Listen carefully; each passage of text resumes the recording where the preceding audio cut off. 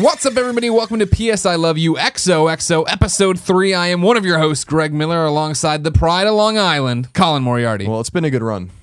Are we ending it already? But I think this should end in a trilogy. Yeah, this is it, the final episode of PS I Love You XOXO? Mm-hmm. That's a bold move. It is a bold move, but I like making bold moves. Is it because, finally, after 3 weeks, we've been dethroned at the top of the iTunes podcast charts? Have we? Car Talk is once again number one. Car Those Talk. motherfuckers The at crazy Car thing Talk. about Car Talk, as far as I understand it, those Yeah. are two brothers. That's a great show. Have you ever listened to Car Talk? I It's wish you nothing but the I don't best. know anything about Car Talk. Sure. Or Cars, rather. I know a Okay. lot about Car Talk. Okay. Car Talk is a show that's been on for many years, like decades. Mm-hmm. And it's by two brothers in Massachusetts. And one of them died like a few years ago. And I think that the Car Talk I was reading about this, and I'm not sure if it's true necessarily on the podcast, but the show, because it's an NPR show, Okay. is just reruns. Oh, really? So that's how good that show is. Awesome. I don't know if you ever listened to that. Like Yeah. you said you didn't. People out there should check it out. It's fucking hilarious. No, don't check it out. That's the opposite way of what we're doing. Oh, it's fine. Check We it out. released a song and we became the #1 video games podcast in hobbies or whatever the hell the thing is. And we were up there with a song, episode 1, episode 2, and now Car Talk and Hunt the Truth are back up there. Even though I'm interested about this truth. I don't care about the truth. Halo's story seems interesting this time around. I hope they don't blow it. I don't know. It seems a little blah to me, but I'm not. No, I haven't paid. Cortana, what's gonna happen? I haven't paid attention to the Halo story in 10 years, but more than that. But Talk, anyway, man. Car Talk, good stuff. Yeah. People should check it out. It's really funny. It's a really I don't know anything about automobiles, but they're just like really funny dudes. They just like have this great banter with each other, very witty dudes. But I think one of them passed away. That throws off the banter for sure. I'm going to look it up while you Okay. introduce whatever it is you do. Sure. If you want a witty banner, you've come to the wrong place, ladies and gentlemen. PS I Love You XOXO is your weekly PlayStation podcast from kindafunny.com. Remember, kindafunny.com and patreon.com/kindafunnygames. Keep the lights on, so we'll go over there. Watch all the videos. Subscribe. Go buy the new t-shirts. We have new t-shirts up for all the shows. We have one up for PS I Love You XOXO. Of course, your support continues to overwhelm us. We can't believe that at episode 3 of this podcast, we are doing so well and charting so well. And go to iTunes and subscribe and share and like it and like the videos and share the videos and do all that kind of stuff. Did I give you enough time to find out about Car Talk? Oh yeah, more than enough time. I found 5 seconds. Car Talk is a Peabody award-winning radio. Oh, I'm sorry, Peabody. Peabody is a town. That's how you say it. Sure, I'm sure it is. It is, and that's how you say it. It's in Massachusetts. Okay, sure it is. Just like Wichita and the whole bunch of other ones you got there. So Peabody is how you say the award. You're right, but Peabody is how you would say the town. Okay. Radio talk show. You do this. I lived in New England. I know you did, and everyone talks funny up there, and then you come back and you're like, this is how everybody talks. I'm not from New England, and I don't talk the way they talk up there. Radio talk show broadcast weekly on NPR stations and elsewhere. Its subjects were automobiles and automotive repair, discussed often in humorous ways. It was hosted by brothers Tom and Ray Magliozzi, also known as Click and Clack, the Tappet brothers. The show was produced from 1977 to October 2012, when the brothers retired, and then one of the brothers, I think, was deceased since then. So I tell you that story. Reruns of Car Talk Kicking the are shit out of beating us. us on iTunes. Motherfucker. That's how good that. I'm telling you, you should really just listen to one episode. I bet you fucking are hysterical. Okay. By the end of it, Is it all about carburetors and spark plugs? It is. So people call in and they have problems, and they're like, so I have a '93 Ford Probe.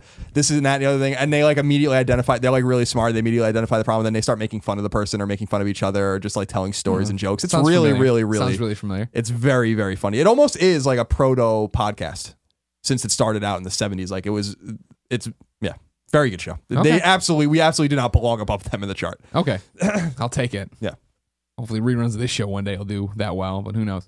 Now here's where we're going to start. Doubtful. Colin. Yeah. We have topics on the show. We have listener mails. You have a beer. A million things are happening. Right before we went live, we started in on a line, an argument. An argument you were making for something, and I'll set it up, and I want you to say it again. I want to talk it out because I don't fully comprehend what you're saying. I don't think, but I want to be there. Not the right? first time. Yeah. Most of the time, actually. So I was talking to Kevin, who runs the camera, as you know. What's up, Kevin? Talking to Kevin, and I was telling him I tried to play. I broke down over this weekend. I'm out there. I'm watching the Bears after DirecTV stopped screwing me over. They won. Yeah, thank God. Jesus, it was close too. Did you see the end of that game? Yeah, I did actually. 2-3. Yeah. Oh, we're turning it around. Cutler fumbling in the end zone. Ruining the first draft pick. Yeah. I broke down. I'm like, volume on Vita, still MA. They're still working on it. Whatever. I'm going to play it on PS4, but I'll play it via remote play. Because with the PlayStation Vita, of course, every PlayStation 4 game is a Vita game. That's what I've been told. And I was like, perfect. Turn it on. Immediately, the text is too small. It's hurting my eyes trying to read all that tiny text. I'm like, I can power through this, though. I don't need, it's no big deal, no big deal. And then it was like, use the back touch to stick to walls to do the step. And I got 97% of the times I was getting caught in these missions. It's because I couldn't stick to the wall correctly because of the damn back touch. Got mad. And Kevin said, I don't understand why they didn't just put triggers on the back of the, or, 2 triggers on the Vita. And I said, they want to get these kids with their touchscreen gaming, all this other stuff. And then your argument is that when the Vita came out, PS3 was still a thing. Obviously designed to be used in conjunction with PS4. We just didn't know that yet. Right. People weren't using the triggers on PS3. So it didn't seem, I don't think it was that obvious of a choice at that time. People use R1 and L1 to shoot in most PS3 games. Yeah. At least early and mid PS3 games, maybe by the end people. But a lot of people weren't using the triggers. Everyone hated them. In fact, a lot of people would remap to L1 and R1. Games like Uncharted were used natively L1 and R1 as opposed to L2 and R2, which is the standard now in the Nathan Drake collection. You can switch them. And my thought was that it wasn't a priority for them because A, they might be telegraphing moves in the future by including triggers. And then people were like, why are you putting triggers on Vita when your triggers on your PS3 controller suck? And then like, why don't you fix the PS3 controller?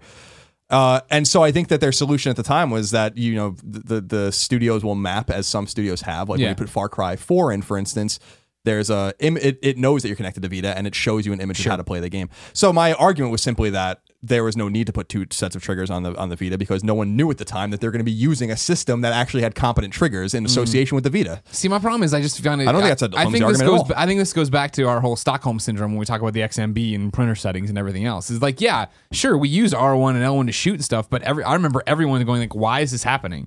Why? Anyone who ever used an Xbox was like, why are we using these triggers? Not to mention if there's already, I mean, I don't think you're telegraphing anything by putting we're making it look like the DualShock. You don't have to use the, R2, L2 on the Vita to shoot things. You could just have them on there and have them already be there. How would it fit though? I don't even understand ergonomically how the triggers would fit. It would not well. You'd have to have the Vita would have the Vita couldn't sit. Like right, like it would. Well, it would be. I think it would be a thicker design. Is the problem? That's the biggest problem. Yeah, but I think I would have fucking much rather them ditch all this touchscreen garbage that just was a fad that didn't work out and done it there. I don't necessarily disagree with you. I think the touchscreen's fine. I don't think the back. In fact, I think touchscreen is like essential. It's great, for just interacting with the Vita. In terms of menu navigation, so I think it's fine. I just think that they should have the option to use a. You're a big Bubbles fan. Well, like it makes sense the way you use it, and the way you scroll through menus, it works fine. The way you save and use like the different like infrastructure of the Vita, I think works fine with the touchpad. I don't think you get rid of touch. I think that would be really a stupid idea. Everything's touched on that kind of screen these days. The back touch, I think they should absolutely get rid of them. I'm surprised they haven't yet. A lot of games don't interact with them, but remote play wouldn't work without it. Right. They're painting themselves in the corner. The point that we should walk away from with the Vita is that it's an in-between machine, and that. It's fascinating that it was developed with full knowledge that it would work with PS4, but they cannot say it. Sure. And so it was this machine that made a lot of sense, then didn't make a lot of sense to a lot of people, then maybe phones were killing it. Then it made a lot of sense when the PS4 was announced and they integrated, and I was like, that's awesome that they did that. And it's still, to a lot of people, doesn't make any sense. I think, again, what we're talking about, when I'm talking about touchscreen, right, is that I would have much rather from the get-go that not been a thing. I think that Sony put it in there to chase the iPad generation, to say this is how it is. And what you're saying is, no, the touchscreen works for saving, for menu navigation. Yeah, but that's because it's designed to do that. I'm saying from the get-go, never have that garbage in there. Make a system for gamers like they did with the PlayStation 4, and then watch it succeed. I think they tried to shoehorn a bunch of stuff, Sunflowers and all this other garbage. Sure, Sunflowers is a good game. Good game, but I mean, it's clearly a touch. It's an iPad. It is an iPhone game, but I disagree completely that removing the front touchscreen would have made Vita sell better. I don't think that would have ever happened in a million years. Like it wasn't. It's not like, I mean, why would that have been the case? Because why are they trying to chase that market? I don't know. I don't see. I think it's quite intuitive to have a screen that you can touch. It doesn't mean the games have to use it. Mm-hmm. That no one forced a fucking gun barrel down these developers' throats and were like, use the back touch and use the gyro and use the camera, and it's like that's their. It's in the beginning telling them it would help them if they did. I'm sure that would help. Yeah, I'm sure that. But there are launch games that didn't do any of that, so it's not like it was a prerequisite. Sure. I'm not saying it was. So I don't necessarily agree with that, but I mean, it would be nice if they went and redesigned the Vita, but they're not going to. No, I'm not. And that's the thing. I'm not even talking about a redesign of the Vita. I'm talking about from square one, day one. They were like, "This is how it should have been." Getting rid of the back touchpad is the only thing I would remove, and maybe even the camera. Everything else would have been the camera for sure. Yeah.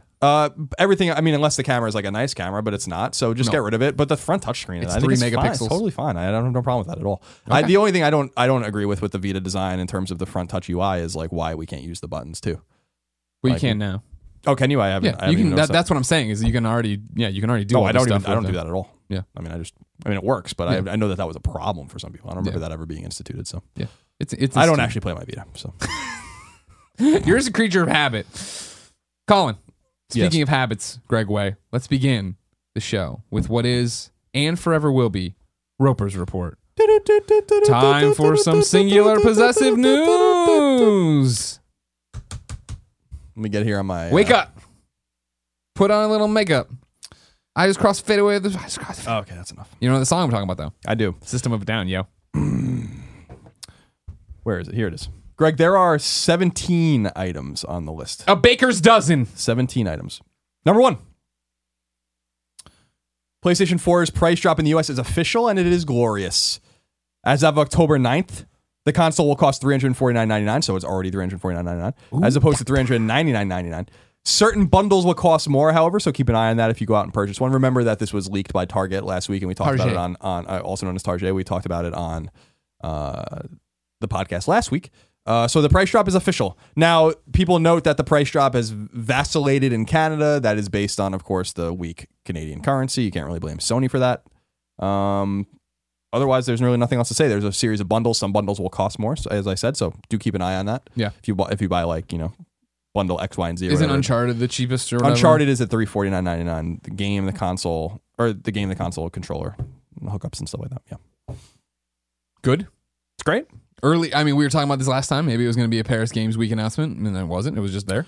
Yeah, they tend to do with these hardware announcements. Yeah, you were right. I thought they would have plenty of time to have rolled it out in an official capacity at a show and still given people 2 months to buy their system. But yeah, they did it this way. I thought it was weird. I mean, we get emails from Sony, and that email went out midnight that night. I was like, I don't really understand why you're rolling this out like this, but I'd make a bigger deal out of it. Yeah. But I assume that this will be integrated into commercials. Exactly. Like they already Xbox did it. has done. I have not seen a PlayStation commercial. Last night during Walking Dead, they had a PlayStation commercial that was like, it actually opened like the sizzle reel you'd expect at like E3, where it was like Sacred Symbols came through, and then we went through them and saw Uncharted, and then Battlefront, then Destiny, and it was like popping up with like exclusive content here, blah blah blah. Cool. I think it's an appropriate price, more than an appropriate Call price. of Duty was the other one. $349 is a steal for PS4. I think PS4 is really a dynamic system and has a great library already. So if you're waiting for a more of a price drop, you're not going to see it anytime soon at all. Now, somebody was asking me the other day on a podcast, when did I think the redesign was coming? PS4 Slim. You think not this E3, but next? Yeah, I don't. It's too. I think it's too soon. It seems like people are fine with this console. It's not like it's big and bulky. I don't understand like what else they're really going to be able to do to it. Also, now correct me if I'm wrong. This is something I saw from somebody, Shinobi, our friend over on Twitter. He got a new PS4. People were talking to him. I was glancing at it, and I believe with this he got the Uncharted bundle, the new bundles, right? That they've gotten rid of this gloss. I think it's all matte now. Really? I think so. I'll verify why we do that. That's interesting. But with the new one, that's like what I forget what the new one does. It uses less power, it runs quieter or whatever. I think that might be one of the changes they made.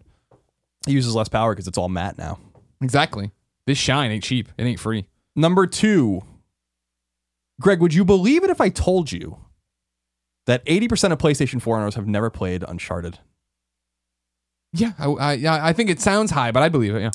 Naughty Dog community manager Eric Monticelli, a friend of ours, told MCV that the studio, quote, did a lot of research and discovered that about 80% of the people that own a PS4 have never played Uncharted, period.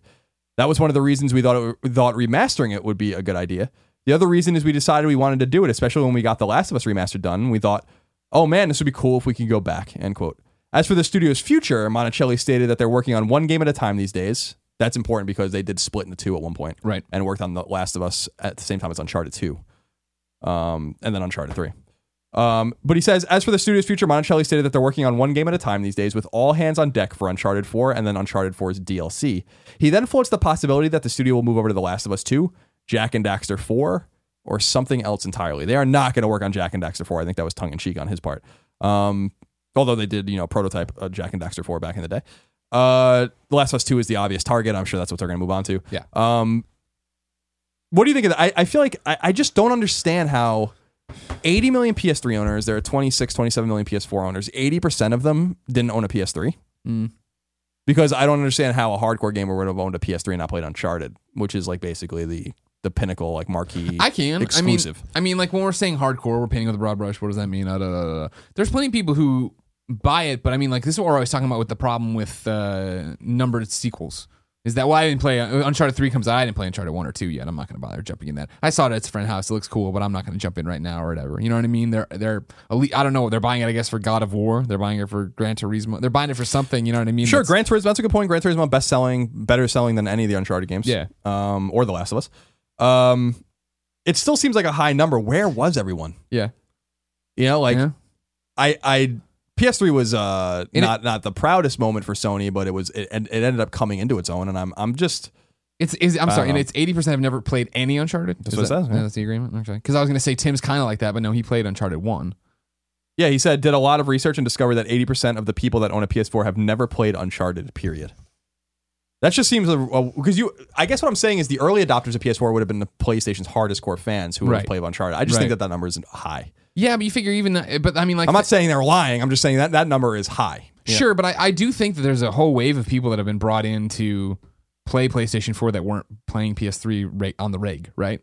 Damon bought a PlayStation 4 at launch, right? And he never owned a PS3. Granted, he worked at IGN, so he brought it back and forth. He played the Uncharted games that way, but I don't know, something fishy. It sounds high. I agree. I think that what's interesting to me is I wonder if they did a survey of some sort. I bet you what they did was went into the back-end data for Sony, figured out who pinged the trophy servers for PlayStation 4 games and PS3 games and the crossover, then went into that and did something that had some sort of algorithm or something that could tell which of the people that own both consoles never pinged the trophy servers for Uncharted games. Then you can garner those numbers. That's probably the way they did it. You're telling me Shuhei Yoshida, they can do all that shit, but you can't change PSN names? That's a good point. Paying servers, Eric Monticelli over here, fucking spyglasses. I asked our friend Tidix again, the insider on Twitter, are we going to be able to change our PSN names? And he said yes. So today, no, he's doubling down. Apparently, PSX is the time. There you go, Matt, an all Matt PS4. That is correct. That is the new PS4's thingamajig. Can't really tell. You kidding me? Well, because it's clear as day. Well, because it doesn't. It looks like art. Frankly, it doesn't look like a real console. It's one of those PlayStation on white photos they put up. By the way, Uncharted Nathan Drake collection, been playing it. I want to amend something I said about it last week. I was talking about how the Drake's Fortune, the first one, felt a little finicky to me. Like I don't remember it feeling this way. It ended up being that my controller is kind of fucked up. Oh right, yeah. The left stick on my controller is like being a little weird because Nate would like move around like in a very jumpy way. And I'm like, I don't remember it feeling like this, but okay. But then when I started playing Uncharted 2, I was like, it's still like this. And an hour in, I was like, I switched my controllers and it's fine. You're like, there you go. So I played Uncharted with a broken controller. Platinumed Uncharted Drake's Fortune on Friday. Platinumed Uncharted Among Thieves on Sunday. Thank you. Working on 3 now. Platinum Lego Dimensions Friday. Very good. Thank you. Good for you. Was it hard? No. Easiest Lego Platinum there's ever been. Yeah, the Platinums are usually pretty tough. 19 hours this time around, as opposed to like the 32 it's taking me the past. I Platinumed a Lego Batman that was the Vita one. On Vita. That one, I gave up on that one. I got to the last one, I forget what it was, but it was something like beat up a million dudes or whatever, and I was like, this fucking sucks. No, thank you. Yeah, that wasn't a good use of my time. Number 3. Will Until Dawn get a sequel? It better. It seems entirely possible. In a conversation with PlayStation Lifestyle, developer Supermassive Games executive producer Pete Samuels was asked about how the game was performing, to which he said, quote, "It's definitely surpassed expectations. I think that's already been stated in other interviews and reports of significant retail outlets running out of stock during the first week after its... this is an awful sentence. I think that's already been stated in other interviews and reports of significant retail outlets running out of stock during the first weeks after release kind of supports that. I hate that sentence." End quote. He was also asked about what... Calm down. It's okay. The sentence didn't mean to hurt you. He was also asked about what the studio was working on next and if they were working on Until Dawn too. Here's what he said, quote, "I think that you should expect the team to build on what we've done with Until Dawn, whether it's in the horror or other genres. We're already working on one thing that does that, whilst exploring other avenues for our teams in anticipation of them finishing their current projects. We do talk internally about what Until Dawn 2 could be, as it clearly can't be a sequel in the traditional sense, with some of the characters facing the same threat, not least of which because in different stories, some or all of them are already dead. We've investigated other ways we could do Until Dawn 2, but it probably is a little early to be discussing that. Greg, that's the end of the quote. Greg, what are your thoughts on that? It's never too early to discuss what comes next. But it has to be, they have to keep going. Like you keep saying, like you've been banging the drum on it since you beat it originally. Like this is for sure a series for them. You know what I mean? It's interesting that stores are out of it. You know what I mean? You can't get your hands on it in some places. It went too fast. It's awesome to see games like that. I feel like we only hear about the ones that underperform a lot. You know what I mean? Or, okay, Call of Duty sold a bajillion copies. Who didn't see that coming? You know what I mean? To see a game like this come out, it reminds me of like when DC Universe came out and like they couldn't keep it in the store. Nobody expected that game to do anything, and suddenly there was a movement for it, right? This is a game that, you know, you've been saying for a long time is awesome. You know what I mean? Like that you've had your eye on, and then we started playing it and we did a bunch of stuff with it. And I was like, okay, cool. I hope it comes together. And it was one of those rare ones where we did that Let's Play. It wasn't running great. So I was a bit like, You're like, I still see something in it. And then it came on, it actually came together. Usually it's the opposite, right? I hope this one comes together is code for this game is fucking fucked up. And it came on, it didn't. So yeah, should they do another one? Of course. Should it be another horror game? Yeah. I definitely think they should get a new cast in there. They should do something different. Yeah. Get out there and have fun. Yeah, I think this game surprised Sony, and I'll say it again that I don't think they expected it to do this well. Clearly, they didn't overperform, but I don't think they expected it to be critically received the way it was received either. I don't know what their mock reviews were saying or what their internal barometer on it was. I know it was in development hell for a little while in the sense that it was not even development hell. It just was redesigned and reworked for PS4 because it was a PS3 Move game originally, as people might remember, when it was revealed many years ago. But the game's very good. It's, as I said on Colin and Greg Live today, it is the sleeper hit of the year for sure. And I think that it's obvious. I think that they're talking about it now because Sony's probably being like, we want to lock you down now and do this. Sony owns Until Dawn. They don't. Supermassive doesn't. But it makes sense. Like I would roll that out every other year if you could, and just have a horror series that is, just another story, new characters. They have the engine and they know what they're doing, and they can probably clean some things up. But I think it's a great idea. I don't think you want to abandon a potential franchise like that. They better think twice if they don't want to do another one. I still think they blundered by not marketing it, and I think that they're gonna have a nice opportunity to remarket it around Halloween. Yeah, but that's times now, man. Those commercials should be airing. You know what I mean? They should be pushing it hard. Yeah, they should be. Because I think that the ceiling hasn't been hit for that game yet. I don't think people even know about it. Yeah. Number 5. Could Horizon Zero Dawn, the upcoming PS4 exclusive from Sony-owned Guerrilla Games, be the next big Sony IP? It seems Sony may believe so if the words of David Evans, SEE's licensing manager, hold any weight. And a conversation with licensing.biz, which I know is one of your favorite websites. I hit it up every day. He noted that, quote, the epic feel of the game, its breathtaking visuals, strong character development, imaginative combat sequences, and the marketing weight of the PS4 release all combine to make this a hot property for 2016. Guerrilla Games have created a lush post-apocalyptic world that players simply won't want to leave, and licensed merchandise offers consumers a way to extend that extraordinary experience into their everyday lives, end quote. Greg, does this indicate that Horizon could be the next big thing from Sony? Yeah. It also is a little bit of cart in front of the horse. You know what I mean? Like there's that fear to it of like getting on too early, thinking it's now we're dealing with the opposite of Until Dawn. Nobody, we've seen a little bit of this game and it's clearly going to be amazing. It's going to come right through. I kept, on Colin and Greg Live when we talked about this, I brought up The Order. Right? Like at first glance, did people think maybe this way about The Order? Did they start kicking that around? You know what I mean? Maybe. I the first time we saw The Order, it looked like shit. Sure, but I'm talking about internally or whatever. But I understand what you're saying. Yeah. I mean, that's the concern when you get out and try to make something a thing before something just becomes a thing on its own. You know what I mean? It's a chicken or the egg kind of thing. They could. I would say based on the groundswell of support from E3, the debut that game had, the way people got behind it, the way you say behind closed doors it looks, and that it's way further along and is in a great place. It seems like they're going to be okay. It seems like they're not going to get crazy. When they talk about this merchandising stuff and apparel, that's all well and good. What does that mean? Does that mean it's going to be in Target and Hot Topics, or does it mean it's going to be on gear.playstation.com, which I assume everything is? You know what I mean? Yeah, I think that this particular quote was I don't want to say it was taken out of context because it's not. The context is clear. I don't think it was meant for us. And I think someone found this quote at a licensing.biz. It's clearly a marketing website. People, marketers talking to each other about it. I don't know that it was a quote that was necessarily meant for consumption by Games Press and therefore the general gamer. Sure. because I don't know that they would say what else would they say? Oh, Horizon Zero Dawn is going to be a flop and has no future and won't be a franchise. I think this is clearly going to be a franchise if they do it right, and I think that this is probably the game Guerrilla will work on for the next 10 years. Yeah, or the franchise. But I will say, what I saw behind closed doors is very compelling. The game. The comparison to Order internally, I don't know how they felt about the Order. They're not stupid. I think that they knew there was something wrong with the Order from the very beginning. And there was something wrong with the Order from the very beginning. And I will say, again, I fucking called it. I hate that people gave me so much shit about that with the Order. I'll never forget that as long as I live.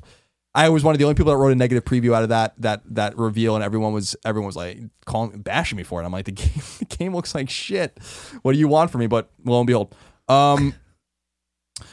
So I think that they can't say anything but that publicly, whether you're marketing, whether you're PR, whether you're a developer.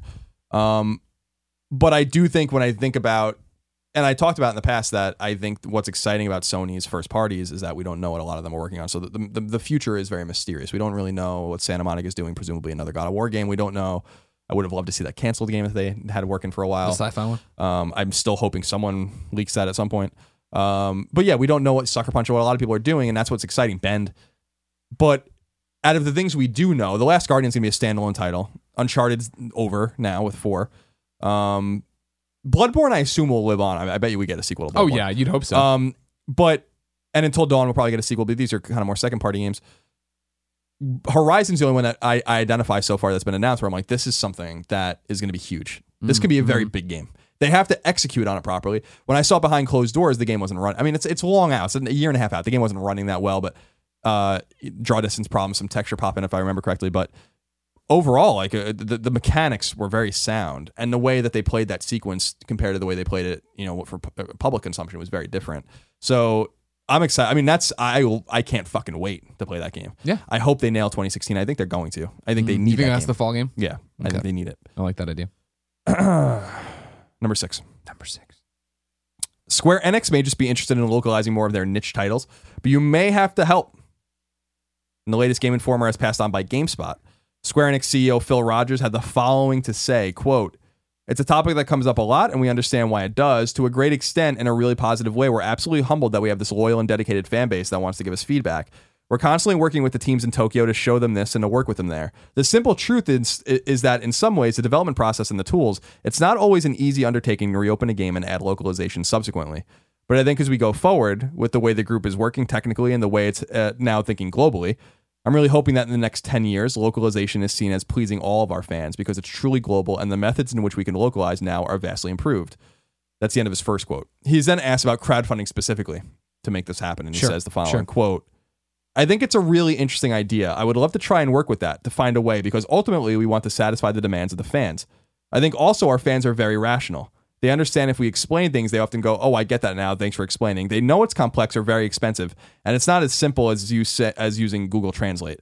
To get that essence of it actually translated requires the amount of resources. To see if fans want to sign up for it and say, this is the absolute demand for it, and we can set targets and say, if we achieve that, then we can do it. I think that's a relationship that seems very natural to build. I'd love to see how we get that to work." End quote. What do you think of that? Because that rubs me the wrong way. As I said before, and I'll say it again, it's a bad look for Square, but I don't necessarily think it's a bad idea. I think that on the scale of Square, as big as this company is, there are these little games that people would love to have, but financially, they're not going to turn a big enough profit for Square to give 2 fucks. So if it comes down to the only way for us to even possibly think about doing this is if you guys cover the translation cost. It, again, shitty fucking look for a huge company to say that, but it is real business. It is real dollars and cents of like, this is what the overhead we would make, or this is what we clear on it. This is our profit from it. And it doesn't make sense for us unless you cover that cost. I mean, I don't think, I would never advise them to do this. I would be like, no, just let your games fucking sit in stasis because you're only going to end up, what's really going to happen is, and this is probably what happened with this headline is, the kids who really like me, let's say I really wanted this JRPG from them, right? And it's me and a few thousand people. We'd be excited, maybe. It's like anything else. There'd be different opinions. I'll say the majority of them be like, cool. Like, I love how he puts it on him. I love how he puts on, well, our fans are smart. Our fans understand. Our fans. So he's already building and shoring up this argument so that if anybody throws a rock at it, you don't understand. You're not a fan. Da da da da. I think enough people who really want this niche thing would say it, but then the overwhelming majority who has no interest in this would flog them and be like, why are you nickel and diming your kids? You're a money grubby company, da da da da. when we talked about this earlier, you made an interesting point, and you made it again, that companies on the scale of Square Enix don't want to make little bits of money. They need to make a certain amount of money. Yeah. So if they look at a project and they're like, we can make a 1 or 2% profit, that's not worth it for them, or 5 or even a 10% profit. Right. Not worth it for them. They don't want to do that, because it's not because they don't want to make money. It's because they say, like, we can use these resources to make 20% profit doing something else, or 25% profit, and that's kind of their goal. But there's a problem with that. So they're not working on one of the examples I always use is supermarkets. Supermarkets work on very, very small, like 2, 3, 4% margins, right? Yeah. So like they have no room for failure. Their margins are very small. Squares are bigger, obviously. A lot of companies are bigger than that. But there's a problem with that argument. The problem is that if they don't want to use the resources to make money or break even or even lose money, then what is the point of them crowdfunding it at all? Because they're still going to have to use those resources, and they're going to get their money ahead of time, and they'll cover the cost of it for a small group of people and maybe make a little bit of money on the top when they sell it at retail or whatever. In other words, the profit margin is the same, whether they fund it themselves or whether the people buy it ahead of time. They're going to make the same amount of money anyway. It's just, the argument doesn't really make much sense when you think about it in that respect. You understand what I'm saying? Like a bit, yeah. Like, say there's 10,000 people that are interested in this game. Sure. Say 10,000 of them therefore go to Kickstarter and raise, I don't know, a few $100,000 to localize, whatever fucking Japanese game. That's not worth it for Square getting that money ahead of time any more than it would have been getting that money on the back end. In other words, the amount of money is really small. But here's the thing I think you're missing. Are they double dipping? It might just be that you're paying for localization, then you're buying the game. I'm sure. No, but that's exactly what it is. But the point is that those 10,000 people exist, and they're going to buy the game, and if you make it for them, then other people are certainly going to buy it. So whether you Kickstarter it or fund it yourself, the overhead is the exact same, and the profit margin is the same. It's not mitigating risk for a company. That's why companies like Square Enix shouldn't use Kickstarter at all, because they don't have any risk to mitigate. Does that make any sense? A little bit, but not really. I mean, like they're still if it costs me $10,000 to localize the game and I get $10,000 from these other people and I put that towards them, aren't I banking the extra $10,000? It's suddenly $10,000 I'm not spending on this game that's going into it. But it's suddenly $10,000 you're not getting in the back end. But I'm saying you're re-nickeling and dime them, so you're making them buy the game. Yeah, I guess, but it's 6 of one, half dozen of the other to me. Okay. Well, on that small scale, absolutely. The point is that Square Enix the point is that those resources need to be used. They're going to make no money on it, and they're just getting the money from Kickstarter instead of funding. I mean, it's one of those things. Honestly, I think it's all a pipe dream. I don't think anybody would ever do this. So it's like, I think it would be a really disastrous thing for them. Yeah, they would look terrible doing it. And what you're talking about are the financials. No matter what, they're not making a gajillion dollars off of this. The one point he makes that I think is very interesting for at least Square Enix's pipeline is that, and I think this is kind of, he doesn't say it out explicitly, but he does imply it, is that when they start making a game in pre-pro, or when they start making a game, there's already a localization pipeline for it. So in other words, they know well before they announce that these games are coming west that they're coming west. And that's not a huge surprise, but he says, let me see if I can find it. The simple truth is that in some ways, the development process and the tools, it's not always an easy undertaking to reopen a game and add localization subsequently. Which I think is an interesting admission. Saying it's already been closed, when we know there's going to be in there. So what he's saying is that from what, I mean, he's not saying it. So what I think he's saying is that they know or they don't know. Like Dragon Quest is coming out, for instance, this week. Dragon Quest Heroes, the Muso from Omega Force, and that's coming out here, and it won't probably sell that well here, but they already knew that they were going to translate it. You have to assume. Yeah. That way, in other words, they probably get the Japanese script to the guys ahead of time that are now localizing it. Because as we talked about on Colin and Greg Live, I don't think what a lot of people realize is that the localization process is quite strenuous, which is what he was saying. It's not as easy as finding someone that speaks Japanese and English and then translating it. The translation is the easy part. You got to go through and remove jokes that don't make sense to an American audience, put in a joke that makes sense, remove something that's culturally relevant to Japan, put in something that's culturally relevant to the Westerners. Right. It's complicated. People that localize are really writers. They're not just like translating. In fact, we know localization writers, and the localization writers I know don't even speak any other language other than English. They get the raw English dump. Yep. I think Drucker. Yeah, Drucker did this. Yeah. He did Kid Icarus. Yeah. Number 7. 3 new modes have been revealed for the eagerly anticipated upcoming multiplayer shooter Star Wars Battlefront. The modes are called Hero Hunt, Cargo, and Droid Run. Hero Hunt is a 7-on-1 mode. Cargo is essentially capture the flag. And Droid Run is an objectives-based mode. And then number 8, speaking of Star Wars Battlefront, a $50 season pass has been revealed by EA and DICE. According to EA, the season pass will include 4 individual expansion packs, a special shoot first emote, which is a reference. Han Solo. Correct. And early access to the new content being rolled out for season pass holders. No one knows the exact nature of what these pieces of content will be once they're rolled out. I'm not so worried about the modes because I don't care about any of that. what I am curious about is what you think about this season pass, Sure. $50 season pass, because some people are losing their minds over Of this course again. they are. It's the internet. It's the internet, and it's a season pass. Microtransactions, day one DLC, season pass. These are all horrible words you can't say anymore because clearly they're evil and horrible and wrong. They have to figure out a new way, a new name, like a Newspeak version of it. The bonus content after the fact that you pay us for. I mean, it's the same thing as always. Buyer beware. Look into what you're getting and see if that's enough for you. It's a great time to announce it. They just had that beta. Everyone I've talked to loved it, had a great time with it. You played it. You enjoyed yourself. It's beautiful. You know what I mean? Like, I was like, oh, watching the Let's Play, I was like, damn, this is a good looking game. It is. Some people are really down on it, but I don't think that matters. The game's going to do fine. Yeah. People are going to buy that season pass. Hell yeah, they are. Yeah, again, $50 seems a big ask for me. Yeah. I think that publishers have to be a little more forthcoming in order to mitigate this specific problem. I've used the word mitigate twice, I think, today. Nailing it, dude. In the sense that at first blush saying like, yeah, we have a $50 season pass and it's going to have 4 things in it and you'll find out later. Right. That's not, I don't I don't think that works. Yeah. You should just not even say anything at that point. Just put the season pass up when the game comes out. Or don't even put it out until the first piece of content's out and then say like, well, you can buy the content for $14.99 or you buy the season pass and you say $10 or whatever. So I think it's messaging that's part of the problem. Value's in the eye of the beholder. Right. But as we talked about with Batman Arkham Knight, which we'll talk about in a little while, not this specific point, but the WB stuff. But about WB, correct, is that value truly is in the eye of the beholder. And I think that people feel ripped off by Warner Brothers for Batman's season pass, generally. And I think that you have to wait to see if you are going to feel ripped off by this $50 Exactly. thing. That's the whole thing. You won't know till it's all out. There's no way to possibly say if you feel ripped off or not. And as people had said online, and as I've said many times, you want to send EA a message, don't buy the game, don't buy the season pass. But you will not have the fortitude to do either of those things. Why couldn't you just not buy the season pass if you don't like season passes? Well, because then you're going to buy the content and you're just going to pay more for it. Mm-hmm. You know what I mean? Okay. The season. You mean don't buy the add-on content?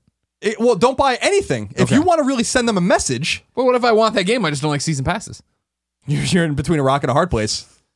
That's what I'm saying. That's the way. There's no way for anybody to win, Colin. No, there is a way for you to go win. to Twitter, it just takes complain and they just walk away. But there is a way. There to win. is a way to win. It happens in many other markets, and many other in consumer markets and everywhere.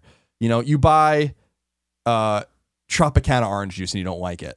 You don't buy Tropicana orange juice anymore. Sure. You know what I mean? I don't know why you would buy Tropicana orange juice and not like it because it's fucking immaculate. But it's all pasteurized and beautiful and there's no pulp unless you want. Oh, you're the pulp. getting the no pulp guy. Oh, yeah. I don't want pulp. Why not? It's a little bonus. No, it's like my mom just squeezed this orange in here.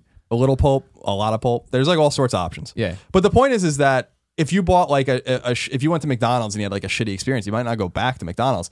But we don't treat game publishers and developers the same way. And I don't necessarily blame you because it's exciting to play these games. But if you want to send a message, and you have to send a message in the only place that it counts, and it counts in the pocket. They do not care. Do you think? I'm sure we talked to Peter Moore. He's a great guy. Yeah. And he was talking about the unfortunate nature of them being chosen as the worst company by consumerists and stuff like that.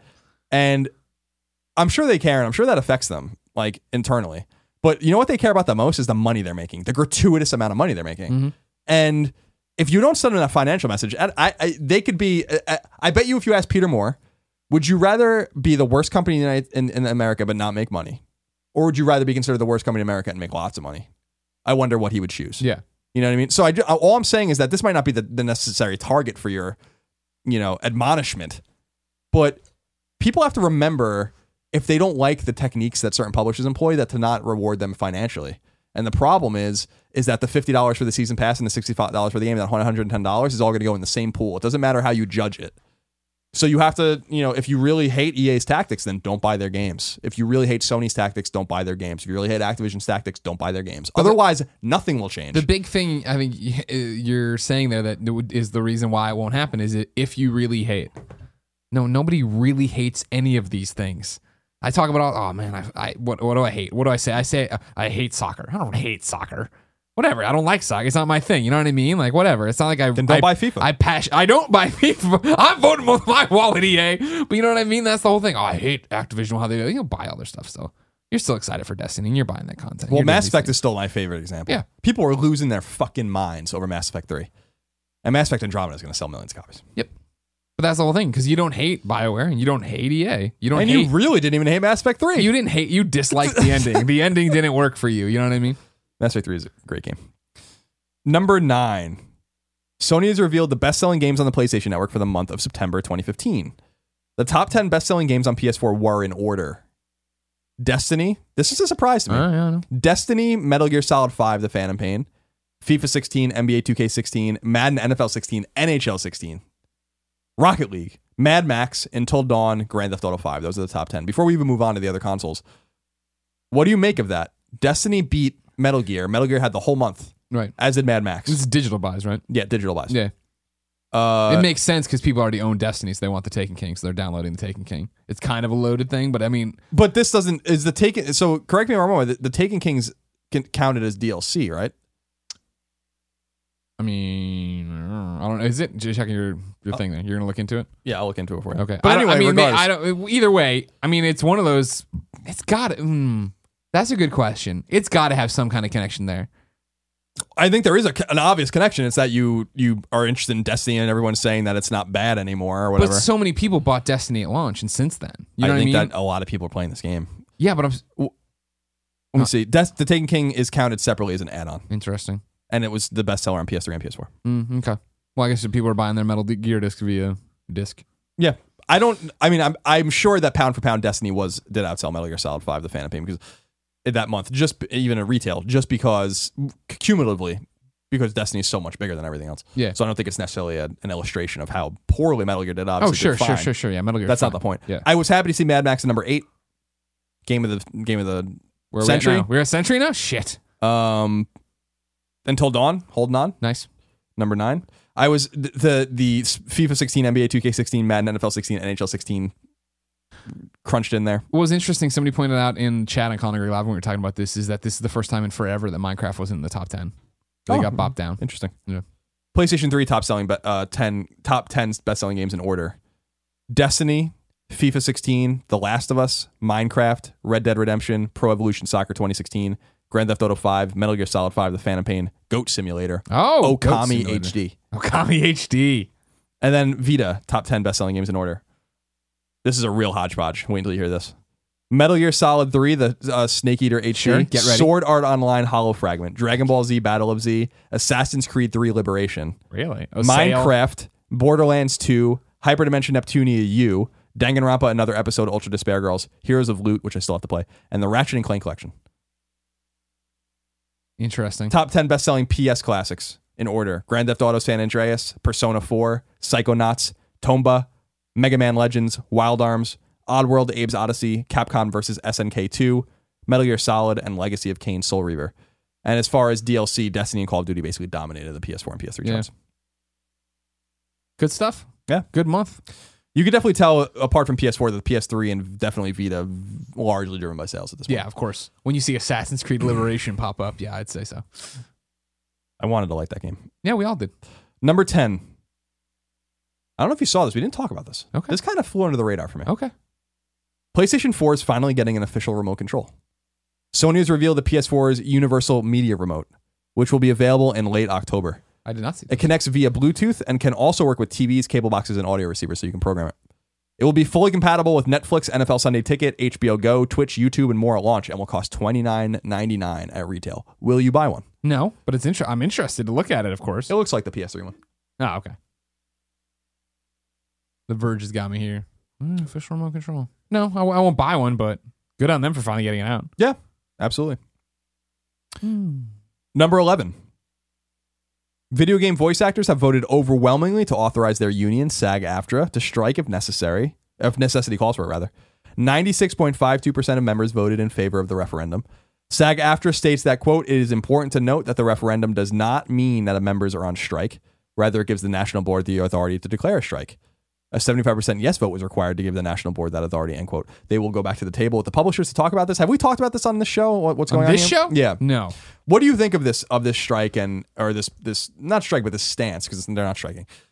This stance that they've taken. 96.52% is a huge majority. They didn't need that. They got 21.52% more than they actually needed. I think this whole thing was inevitable. If you're not following along, they basically want what cartoon voice actors get, right? They want royalties on the back end. If a game does really well, they want money. And like we've said before, the numbers aren't that outrageous, right? It's 5 million. They want royalties of unspecified royalties, as far as I understand. Yeah. At 2, 4, 6, and 8 million units sold. Okay, which are big numbers. Yeah, most games will not hit those numbers. Exactly, the big games will hit it, and so I don't think that's crazy. I don't want. We talk about there being a brain drain or talent drain, right? Where it's like, well, if a really talented voice actor is looking at gigs and 2 want them and one's a cartoon and one's a game, why wouldn't they go for the cartoon, right? They want that money. They want that. I want the better performances. I want people to feel like they're getting. If people love making games, I want them to feel like they're being rewarded for making games too. You know what I mean? And then the argument, of course, counter argument, is the fact that, developers aren't necessarily getting this deal. Some are. Some have deals. Some have, different agreements with publishers or whatnot for kickbacks on sale numbers. But the developer works for 2-3 years on it, whereas a voice actor pops in and does a few weeks of work, a few months of work, whatever, and then they're out, right?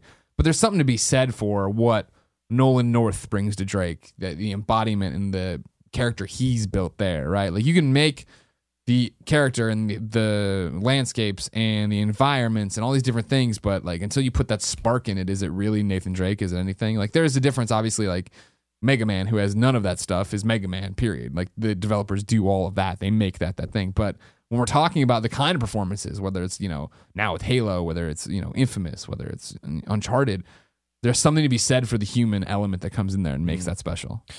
Yeah, I agree. It's a conundrum because it's true that most publishers and most developers, I'm not going to speak of the publishers, don't necessarily have deals with their publishers to get royalties and stuff like that. Some do, and as we've talked about, the oft talked about 85 Metacritic bonus that New Vegas developer Obsidian lost out on because they settled it in 84, whatever. They lost millions of dollars.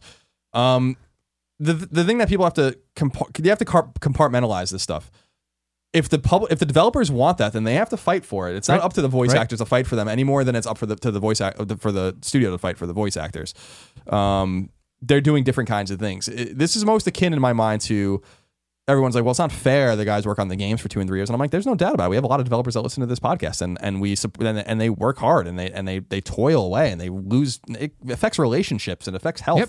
Families. They really go crazy over these games. There's no doubt about that. I mean, the stories of crunch that you hear in this industry, especially, are horrifying. But it's a necessity. It's up to them to fight, and I hope that they do. And they get some money on the back end. But there's pitfalls. There's an opportunity cost to this. The opportunity cost isn't only that if the voice actors don't get their deal, that we're going to lose talent. There's going to be a brain drain in the industry, because there certainly will be. I wouldn't, if, like you said, if Troy Baker can do a commercial or a cartoon or something like that, or a game, why would he do the game? Right. Because he's going to, if it's like Rob Paulson does Turtles, he's going to get money for the rest of his life for some of the shit he did, and he deserves it. But then the argument is like, well, the guys that drew it don't get any of that. And I'm like, again, they have to fight for themselves. But it's also worth noting that you could use that argument in movies. Like, well, Brad Pitt will get $8, $10, $12 million for a picture. He's films for a month or 3 weeks, and he's gone. Meanwhile, the guys that made the sets are there for months. The guys that have to edit it, blah, blah, blah. They don't get paid nearly as much. But I'm like, he's the star. And he's the draw.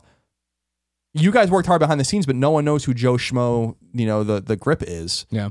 Unfortunately, maybe they should know who he is, but any more than the guy knows, well, this engine's really good, but they're not thinking about the guy that made the engine. They're thinking about Nathan Drake. Yeah. And so it's just the unfortunate reality of the situation. I wish that we treated game developers like the rock stars that they are, but they're just not. And there's some corollary, like some precedent in TV and movies and stuff, where it's like the star of the show is the star of the show. And what's interesting about what you just said there, right, is in the Brad Pitt analogy, is the fact that he's the star. And it's like, I don't think that's one of the things they're fighting for right now, that I think they're honestly trying to get in on the ground floor and build a foundation for, that I don't think yet there is. Oh, it's a Troy Baker game, I'm going to pick that up. You know what I mean? That it's exciting for us, but not for everybody. But I was talking to voice actors when I was down there doing that SAG panel, where I went down and hosted a panel for developers and actors who were talking about how they can come together and collaborate better. And they were talking about, one of them was talking about the fact that, he's been brought in, he's been scanned, and they wouldn't sign off on if they're going to use his face or not. Maybe we will, maybe we won't. And they went back and forth, and finally they were like, we're not going to give you any more. And it's like, all right, you know what I mean? Like, so now when that game comes out, is it just going to be his face on a poster in the thing? And then like people are going to watch it and go, oh my God, it's Guy X. It's like remember Call of Duty last year for that one. When you're watching that trailer, you're like, oh, that's Troy. Troy's like walking in slow motion, things are exploding, and then like Battlefield Hardline, it was like, oh, that's Travis Willingham. You know what I mean? Like I get that. And even right now, we just watched the Halo 5 Guardian stuff, right? And it's like, oh, that's Nathan Fillion. Like they aren't dressing that up. That's Nathan Fillion in a Spartan outfit. You know what I mean? Like that's the thing right now in terms of like we're almost there. We're at the tipping point. And so it's like obviously it makes sense that this argument's come up, right? On like who are we in terms of voice actors? We're actors, you know. I mean, how do we use mocap? How strenuous can a shoot be on my voice that day when I have 4 others in the same day? Right. I agree. I think that, unfortunately, there's some unreasonable expectation on developers that they work for the art, right? And then the other guys, you know, the stars work for the money. And yeah. It's not to say they don't work for the art too, but they just make the money. I think there's something unfair about it. I hope that the developers and publishers can come together and treat the developers better too. It's not, that said, developers do make, you know, developers of big AAA studios do make a lot of money, a lot of them. So it's not like they're not compensated. It's just that maybe they should be better compensated, but compensated with bonuses and compensated with back end deals. Some of them definitely do, for sure. So I think that's been lost on it as well. But the other thing is like how this will affect the relationship between the developer and the publisher, because publishers need to make money too. So this is just going to drag down their profits. This is back to the Square Enix thing. When we're trying to turn a profit on a video game, what does that profit need to be for this to be financially feasible or at least attractive for us? Yeah, this could cause problems. I hope that I hope they will solve their issues with each other. I think they're going to. At least the actors will with the publishers. And if they go on strike, do you want to move to LA and be scabs with me? No. I would never live in LA. Rent an Airbnb and be scabs with me while this goes. We could do everybody. We could, but hell, goddamn Dorado. But then no one will talk to us again if we're scabs. Nah, they won't know. Our voice will be so good that they'll never know. I do want to do a voice in one. I told you that the only thing I want to do in voice acting. Yeah. I'm not interested in voice acting, but the only thing I want to do is on like a Marvel game, like a Lego Marvel game or a Lego DC game, or not even Lego, but just like a game with a lot of like obscure villains, like even like the next Batman movie or game or something from Rocksteady if they do another one. I just want to be one of the obscure villains. Okay, that has like a few. You need lines. to be Shocker. There needs to be a Spider-Man game, and you need to be Shocker. After you're the one Spider-Man villain you love, Shocker. Show me the moves. You can mocap him. See, you're ready to mocap Shocker. We should talk to Marvel Heroes. Get David Brevik on the phone. See if we can get you in there. That's all I want to do is I just want to be an obscure villain. Everybody tweet at David Brevik. Let Colin be Shocker. Leave David Brevik alone, please. No, don't. He loves it. Brevik loves tweets. Oh, where are we? Let's see here. Number 12. 11. Oh, damn. When will Capcom be ready to talk about Resident Evil 7? It could be soon. Silicon Era transcribed the Japanese publication Dengeki PlayStation's 600th volume, which had a Q&A section with many developers in the Japanese scene, including Capcom. Resident Evil producer Masachika Kawada was asked about Resident Evil losing its horror touch, to which he said, quote, "Since there's been more spin-off titles, I can see how it can be perceived in such a way. And of course, I believe that we should produce titles that bring out the horror. I'm thinking about it and also preparing for it." Oh, good. Okay. And I love that. Yeah. I don't know what, I'm going to start using that. I'm thinking about it and I'm preparing for it. There's so many translation things that just don't come off the same to us. He was also asked about the future Resident Evil HD titles, to which he said that, quote, "they'd like to respond as much demand as possible." This is, of course, in light of Resident Evil Remake. They're going to do Resident Evil 2. They're doing Resident Evil 0. So is there a future for that? And it seems like there probably is. I want them to get to 4. I want them to get back to 6. Remake 6. Remake 6, yeah, in your vision. Yeah. As for Resident Evil 7, he noted that Capcom, quote, isn't currently at a state to talk about it, but please stay tuned. We will. Quote. Elsewhere, Capcom producer Hiroyuki Kobayashi was asked about a new Devil May Cry game or an offline Dragon's Dogma game, noting that Capcom currently has no plans for either. So those are going to be quiet for a while. What they are working on, and I can feel it in my balls, is Mega Man. A reboot? I know it. Is it your gritty reboot, or is it just another? Better not, because I want to write it. Okay, just another. If they reboot it with a gritty reboot and it sucks, I'm gonna be fucking pissed, because I was gonna be like, that was your chance. Well, I'll have another chance because I'll reboot it again. I mean, that's what you said about Bomberman, and I'm still waiting. Bomberman. Yeah. I never said anything about it. I don't even like Bomberman. You wanted to write the gritty Bomberman reboot, and then they beat you to it on the Xbox, and that was the end of that. I'm gonna get my chance. I'm telling you. To write Mega Man? I think that there is a. You could calculate. It's a small chance. Okay. But there's a chance that I will write a Mega Man game. Okay. I believe. You already did DS playlist, so that's pretty much it, right? Yeah, I'm on the DS playlist. Part of the reason I say that is I'm sowing the seed in your own mind and everyone else's minds that it makes sense. Yes, Colin should write Mega Man. Yes, brother. Hit me up, Capcom. No one can do better than me. No one. I agree. Number 13. The newest character for Street Fighter V, Laura, has been officially revealed after being accidentally leaked by Famitsu last week, and we talked about her. Laura Matsuda is a buxom Brazilian fighter That's one way of putting it. that uses Matsuda Jiu-Jitsu. She seems to have some electrical attacks akin to fellow Brazilian competitor Blanca. I won't talk too much more about it because I don't know anything about it. Sure. Number 14, speaking of Street Fighter V, will it now focus more on its storytelling in light of the success found by games such as Mortal Kombat X, No. which is very cinematic? It seems possible. Yeah. Hip Hop Gamer interviewed Matt Dahlgren at Capcom as transcribed by GameSpot, noting that he, quote, can't reveal specifics on our story, but I can say we are going to do things differently this time around. We're definitely paying attention to what our competitors are doing and want to raise the bar. Our story content is going to be unique and different from any previous Street Fighter game, end quote. What do you think of that? Okay. I don't think it'll be that different. But then again, I don't know anything about the Street Fighter stories. Fair enough. Do I still punch cars? I bet I do. Probably. There's probably going to be bonus rounds. Number 15. This is a weird one, so stick with me on this one. I'm with you. Jessica Curry, one of the creative forces at British studio The Chinese Room, has announced yes. that she's leaving the company per se in an emotional blog post. While she cites unfortunate chronic and serious health issues as one of the driving factors of her leaving for now, and while we wish her the very best, PlayStation gamers may be interested in some of what she wrote concerning the team working with a publisher. And this is the key to it. So I don't want, we're talking specifically about this. If you want to read her whole blog post in context, go to the Chinese Room's blog and read it. Because there's 3 points she makes, and this is only one of them. The studio's newest game, the PS4 exclusive Everybody's Gone to the Rapture, indicates that the publisher she's speaking about is Sony, but she does not name them. Here's what she said, quote, "This is a tough one to write because I don't want to negatively affect the company. There are lots of amazing people who rely on the Chinese Room for their livelihood. So I'll tread carefully, and please be aware that I'm speaking entirely on my own behalf now. Working with a publisher made me extremely unhappy and very ill.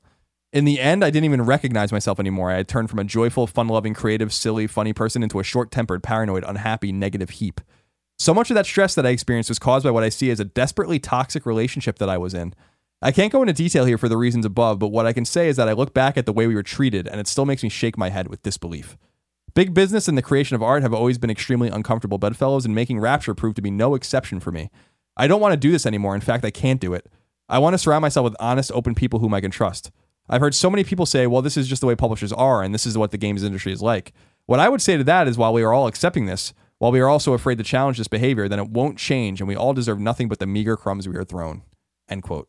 What do you make of that? Because that sounds like, I mean, I don't know how you can take it in a way that the Chinese Room and Sony had some sort of fucking bad relationship with each other. Yeah, and my thing is, where do you think it was? Is it on the publishing side? They worked closely with Santa Monica, too, for this, right? So it wasn't just like Sony's putting them on the store or whatever. There was help there, too. They produced it. They published it. They owned that IP. They funded the game. So it's not, exactly. It's not just, like they just took, I'm explaining. Yeah. So no, it's a valid point. The Chinese Room acted as second party in Rapture. Rapture is owned by Sony, and it was funded by Sony, and it will be a PS4 exclusive. It's not going anywhere. But to me,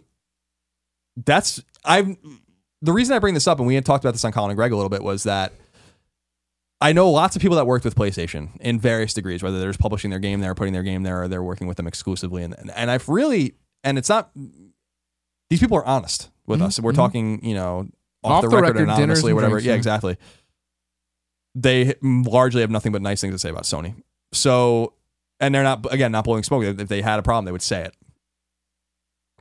I've never heard anything like this before. Yeah. What do you make of that? Do you think that she's clearly talking about Sony because she talks about Rapture and Sony is the publisher? Yeah. It desperately toxic relationship, she calls it. The way I look back at the way we were treated, and it still makes me shake my head with disbelief. Like, what happened? Yeah, exactly. What they wanted. I mean, is it pushing release dates? Is it moving them around? Because the game came out and people liked it. Yeah, exactly. And there seems to be no public acrimony that I could tell. Yeah. I've seen the game in public behind closed doors, rather, at public events with people from both studios or from the studio and Sony and everyone. It doesn't seem like any acrimony. Oh, sure. Not that you can see that, but sometimes you can see that. So it's just an interesting. It's one of those where we're painting with such a broad brush. I think this could easily be she had a conflict with the person in charge of their production. You know what I mean? From the Sony side or whatever. Because in this, she talks a little bit about being a woman in the industry as well, right? And people assuming that she's just the co-founder's wife when she in fact is the other co-founder and she has something to do with this, right? That's right. Yeah, she's married to the exactly creative lead. So that could easily be part of it, that maybe their representative from Sony who's dealing with them directly on a day-to-day basis about the business side of it is not acknowledging her on that level, or this, that, or the other. And this is just all hypothetical. But I'm saying this, I think this could be traced to one person who had power in the relationship. So that when you see them when we go to PlayStation, we saw them at that one, or you were there, whatever. The one event we go to, and they're there, and Sony's there, and their reps there, and there's PR there. Like, I don't think there's any bad will between those groups when it's really just one person, right? It's kind of like, we don't hate IGN, but I fucking hate people at IGN. No, I'm just fucking Yeah, it's interesting. If I would love to know more about this, but that's not the most important thing. The most important thing is she takes care of herself. Exactly. No, I'm glad she's getting out, and that's the big thing. I appreciate the candor as well. It's similar to what we've talked about with us, right? There was like a time for us to go and do this different thing, and we don't want to end up hating everybody and being people we don't want to be. Exactly. Yeah, we wish her the very best. Take care of her health and stuff like that. And again, I do respect and applaud her candor, because in an industry that is very tight, and tightly compacted, and there's not a lot to say. And it's not like politics where people fucking just shoot off the mouth all the time. Sure, and nothing gets done. Everybody hates everything. Exactly. It's cool to have someone talk honestly about it, but what she's saying here is obvious, and I wonder again how deep it goes into both sides. Yeah. What the biggest thing is that she published this on the Chinese Room's blog. So company at some they are kind of endorsing it in a way, right? Yeah. But I don't know if you caught it there. She said that this is just her and nobody else. No, I know. But you have to say that kind of stuff. I know, that's the joke. Just like everybody's Twitter is like, these are just my opinions. So you're fucked if anybody's mad at you about your opinion, you're fucked. Number 16. It seems that Warner Brothers Games publishing arm is having a very successful year so far. While its movies are largely struggling this year, its games are selling well. The Wall Street Journal reports that Batman, Arkham Knight, and Mortal Kombat X have each respectively sold 5 million units, while Lego Jurassic World sits at 4 million units. I don't know how you feel about these numbers. That Arkham Knight number seems low to me. Really? Yeah. Seems about right for me. But the install base is not high on these new consoles. Exactly. The PC version's broken. That's the problem. They had to refund all those. So there is that. What do you make of these sales? Lego Jurassic World, 4 million. I mean, a lot across a lot of platforms. Sure. That was the surprising one to see that chart. I can't wait to see NPD next month, right? To see what Lego Dimensions has done. If people have adopted that, how it's going, you know what I mean? But like, no, WB is one of those publishers I don't think we talk a lot about in terms of like, I like Square comes up all the time, right? And Capcom comes up all the time, and obviously Sony for first party stuff and so on and so forth. But like WB always seems to kind of be under the radar, right? It's like especially when you figure we talk about why am I screwing this up? I can see it. Roger Craig Smith. It was your Dying Light. Dying Light was a WB game, right? But like that's even that gets and The Witcher. And these things get murky, right? Because it's like, well, you don't think of it that way. Dying Light is by the guys who did Dead Island, which makes you think Deep Silver, and then but even that you're talking about the developers so much that you're not talking about. We talk about Rocksteady all the time. But we don't talk about WB in terms of a publisher. I agree with that. They're certainly coming into their own as a big publisher that rivals. The story talks about EA and Activision. Yeah. They do it quietly. You know what I mean? Now, yeah, they don't call. I wanted to look this up because they don't call it out explicitly as Witcher, for instance, or Dying Light being games that WB published. WB has their name. Witcher for sure is though, right? Well, WB Interactive Entertainment directly published Dying Light. Yeah. CD Projekt Red is listed as the publisher of the game. I don't know what my assumption is that WB is somehow facilitating their ability to get the game. Is there a logo in the game? I don't remember a WB connection to The Witcher. Not that it doesn't exist. I'm stupid. I thought for sure that there was, but I'm gonna look it up because I could be wrong. Look it up. Where does our time? Yeah, it's on Warner Brothers' website. All right, good. Good. So they did something with it. Some shenanigans are happening there. Oh, all right. So this is CD Projekt Red partners with Warner Brothers Interactive Entertainment to bring The Witcher 3 Wild Hunt to North America. So the Warner Brothers was basically like the connecting arm to get their games in stores. Okay. Settled. Number 17, the final one. The final. Finally, some game release dates and other announcements.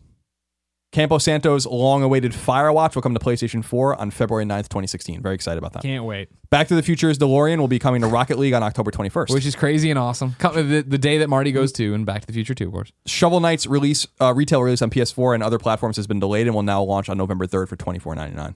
And a PS4 port of Darksiders 2 is coming on October 27th and is called the Darksiders 2 Definitive Edition. Definitive, I get it.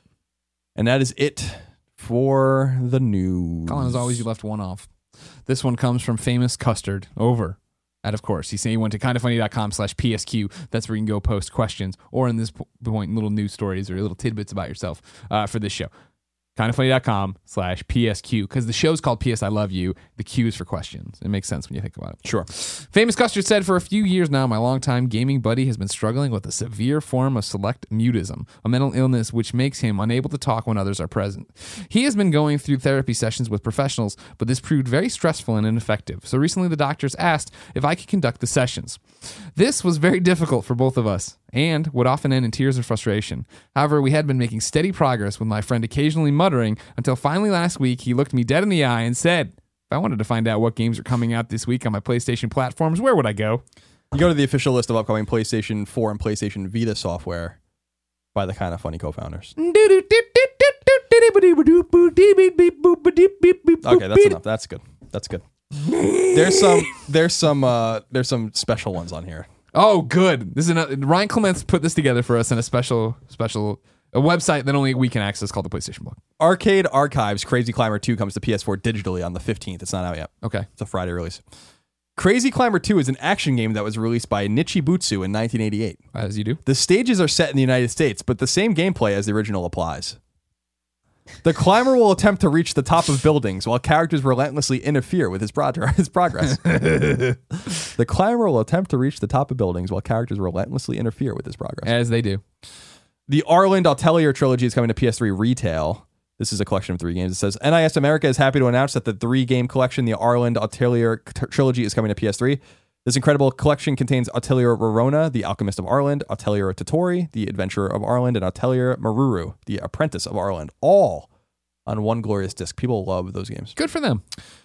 Back to the Future, the game, 30th Anniversary Edition, comes to PS4 digitally and retail. Don't buy this. 6 months after Back to the Future Part 3, the DeLorean time machine mysteriously returns to Hill Valley driverless.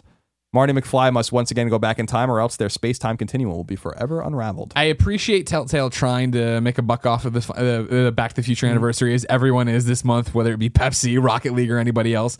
But like, no, as a huge Back to the Future fan, and I reviewed those games. Don't buy them. You're fine.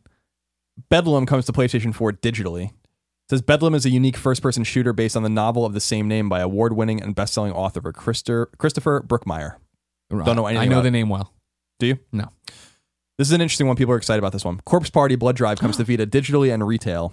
While some members of Kisaragi Academy's Class 2-9 returned from their trip to the hellish, otherworldly elementary school known as Heavenly Host, many did not. Yeah. I love Japanese games. Class President Ayumi Shinozaki attempted to use an ancient tome called the Book of Shadows to resurrect her deceased friends once before, but only compounded the tragedy in the process. And now the book has been lost. Oh no. People are stoked about this one. Corpse Party is, it's like a franchise. People can go for it. I'm gonna get it. I'm stoked about this one. Here we go. Dragon Quest Heroes, The World's Tree Woe and the Blight Below comes to PS4 digitally and retail. Venture forth on an all-new action RPG adventure set in the world of Dragon Quest. In the peaceful kingdom of Arba, man and monster live side by side, but when the monsters suddenly snap and go on a rampage, it's up to our heroes to fight back. It's important to note that this is a Musou. It's an Omega Force game, I think. Koei Tecmo is cited, so that's they own Omega Force. It's a Musou. It's just like Dynasty Warriors. I'm interested in it, or Hyrule, whatever the hell it's Warriors, called. Hyrule Warriors, you're nailing it. But it's I like Dragon Quest, so we requested our copy. I'd like to do a Let's Play. I want to get into it and see if I can. Let me see if you got it yet. You keep going. Farming Simulator 16 comes to Vita digitally. It says Farming Simulator 16 invites you into the challenging world of a modern-day farmer. Animal husbandry, plant, harvest, and trade in crops, including new potato and sugar beet. Oh, good. I have it downloaded. I haven't started it yet. Own and operate your very own farm, wherever you go. I want it. Goosebumps the Game comes to PS4 and PS3 digitally. It says the walk home from school today is going to be a lot spookier than usual. Your sleepy neighborhood's been overrun by monsters. Werewolves prowl the woods. Gnomes roam underfoot. And scarecrows walk at midnight. Okay. Sounds like the dream of a crazy person. Is it just a third person shooter? Am I just walking around shooting pumpkins? I think it's probably like a puzzle game, like a adventure game. Grand Ages Medieval. I'm interested in this one. Okay. Comes out to PS4 digitally and at retail. It says Grand Ages Medieval is a real-time grand scale strategy game that takes place in the High Middle Ages. The game begins in the year 1050 AD as you assume the role of a mayor governing a small European settlement. Looks pretty cool. Okay. You gonna play it? I'd like to, but probably not. Okay. The Jackbox Party Pack 2 comes to PS4 and PS3 digitally. The sequel to the party game phenomenon, the Jackbox Party Pack, featuring 5 fresh rib-tickling party games. Doesn't say what they are. But it says here in the image... Truth or dare, spin the bottle. Outflash or... Flashing. No. Quiplash. That's not... That's Oh, what it Quiplash people love. Quiplash XL. Bidiots. Fibbage 2, Bomb Core, and Earwax are the games, I think. Okay. But you should double check that. I know Fibbage. Here's an interesting one. Okay. I'm interested to see what you think of this. Minecraft Story Mode Episode 1, The Order of the Stone, comes to PS4 and PS3 digitally. No shit, really? Oh, I'm there day one. I'm there tomorrow. Well, yeah, you're going to have to get there quick. Do I? There's only limited There's only downloads? 10,000 copies. Oh my God. What a great idea somebody should do, right? That is actually really smart. As Jesse, you'll embark on a perilous adventure across the overworld, through the Nether, to the end, and beyond. Yeah. While at Endercon in hopes of meeting Gabriel the warrior, you and your friends discover that something is wrong. Something dreadful. Scott Porter's in it, so you know I'm in. One Upon Light comes to PS4 digitally. It says, immerse yourself in the monochromatic world of One Upon Light. Manipulate your surroundings to cast shadows and keep yourself safe from the light. Okay, I'll do that too. Super Blackout comes to Vita digitally.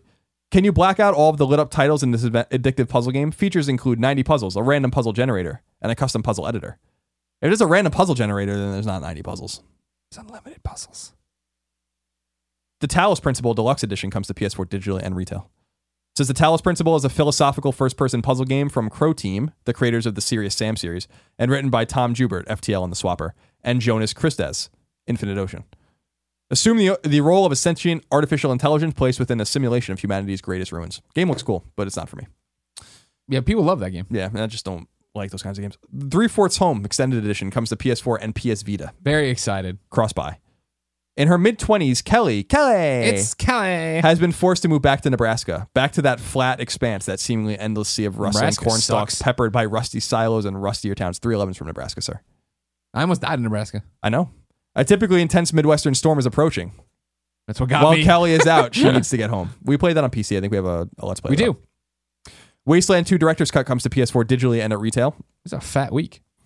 From the producer of the original Fallout comes Wasteland 2, the sequel to the first ever post-apocalyptic computer RPG. The Wasteland's hellish landscape is waiting for you to make your mark or die trying. We did a Let's Play of this. It's very preliminary. I don't have all the information at all. Very intrigued by this game. Where is that in your docket? You're going to platinum Probably Uncharted 3? next. Oh, Yeah. okay. Well, have you started Uncharted 3? I'm going to do Uncharted 3 and then after that. Gotcha. WRC 5 is the final game. PS4, PS3, Vita, digital. Retail out on the 16th. Find all the cars, all the drivers, and all the official rallies of the 2015 FIA World Rally Championship in the racing simulation standard. I don't think I will. I think I'll pass on that. That is all of the games. It is a fat week. Do me the favor. I want to read me the 11th comment on this PlayStation blog post. Wondering if there is a trial for Minecraft Story Mode. Want to try before I buy. No, just get it, kid. What are you doing? PS, I love you. XOXO. We're always here for you. How did you know that? I didn't. I just thought it'd be fun to jump to the 11th comment. But there won't be a demo. There's never a demo for this stuff. No. Let alone a Telltale game. No. Colin, it's time for topic of the show. Now, what somebody pointed out, of course, over at kindoffunny.com/PSQ, where you can leave your questions, is technically it should be tots. Should we move it to tots or is it toss, like terms of service? It's No, still tots early is enough. fine. Yeah, we Tots? can make any of the changes we want. Tots.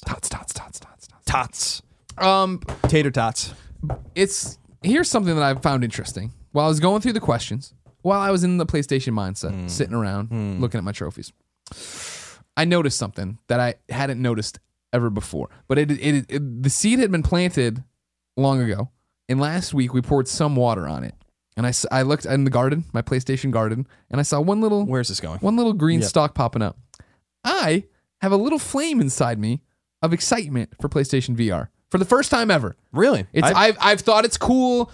I'm not saying it's not cool tech. It's not, but it wasn't until we talked about No Man. I was like, I'm making this prediction that when they go hard on this is PlayStation VR. They're going to say, here's No Man's Sky, day and its release date, and it's all the same. You know, you buy it on the same day or whatever. It's a launch title.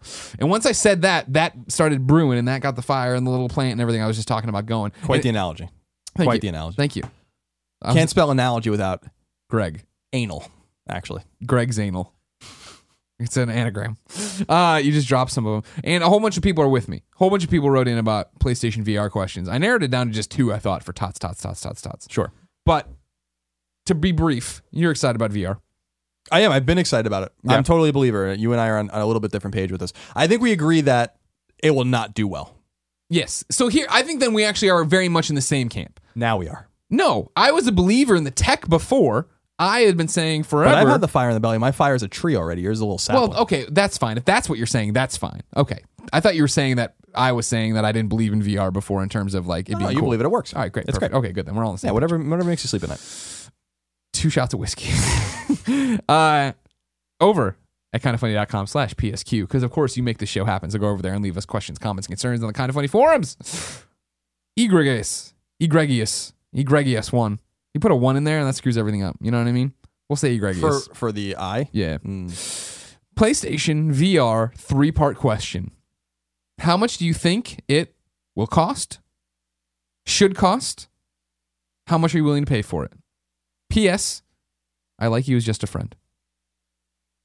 So how much will it cost? The answer to all 3 of those questions is $299.99. I will not pay more than $300 for it. Mm-hmm. It should cost $300, and that's what it's going to cost, $300. I'm with you. That's what I would say, but see, the should cost is the one that gets me. Because what are we saying it should cost? How much development went into it? How much time went into it? How I mean, they put a lot of money into it. Exactly. That's the problem, right? So that's what I'm saying. Should cost. It'd be awesome if you could launch it to $49. Dr. Richard Marks alone, millions of dollars. I agree. His own money? No, they paid him. Oh, okay. I'm see what you're saying. I think as low as you can get it is what it should cost. Whatever you can do to still make a profit and make this, again, a Square Enix venture that is worth it for you, it should cost. But like our concern, and it has been back and forth, is how if this will be successful.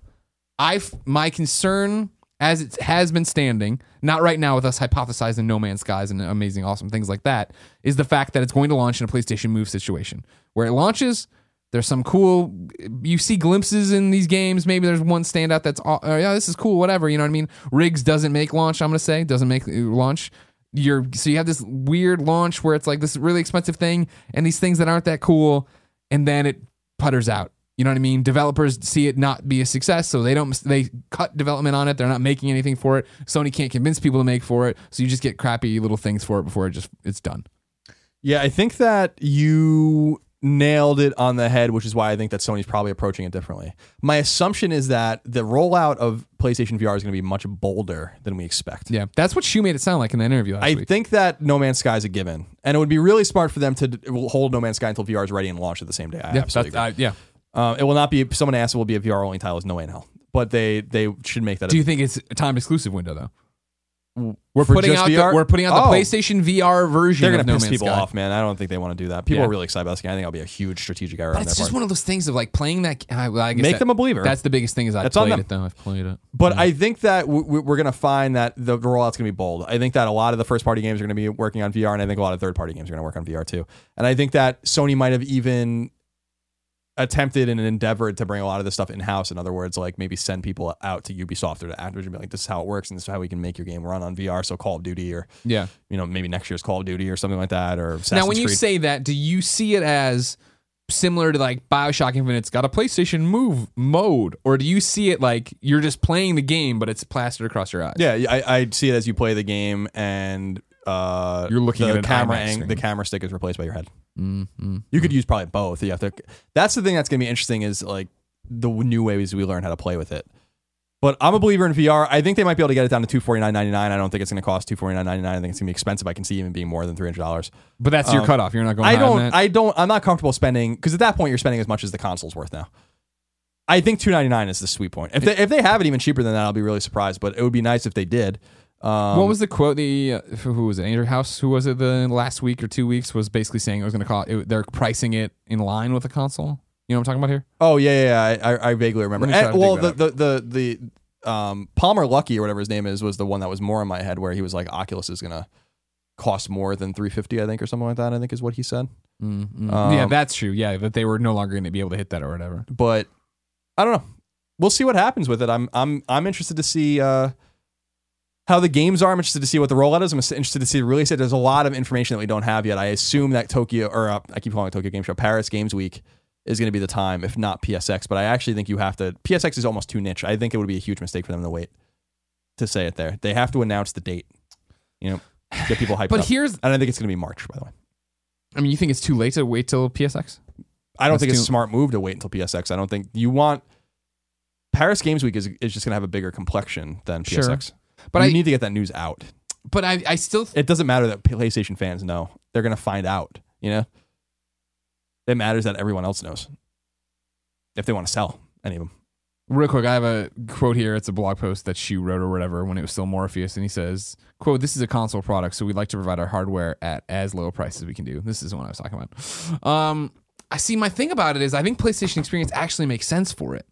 Because if it's going to be a 2016 release, right, we've already missed Black Friday. You don't have to worry about it. You've bought the kids their Christmas presents. It's the first weekend in December, and we're talking about something that's coming out in March, April, somewhere down there. We're saying spring, right? So I think you're talking to the group that's going to be the ones to buy it. I keep going back to the fact that for this to work and be bigger than just what the PlayStation community is or whatever.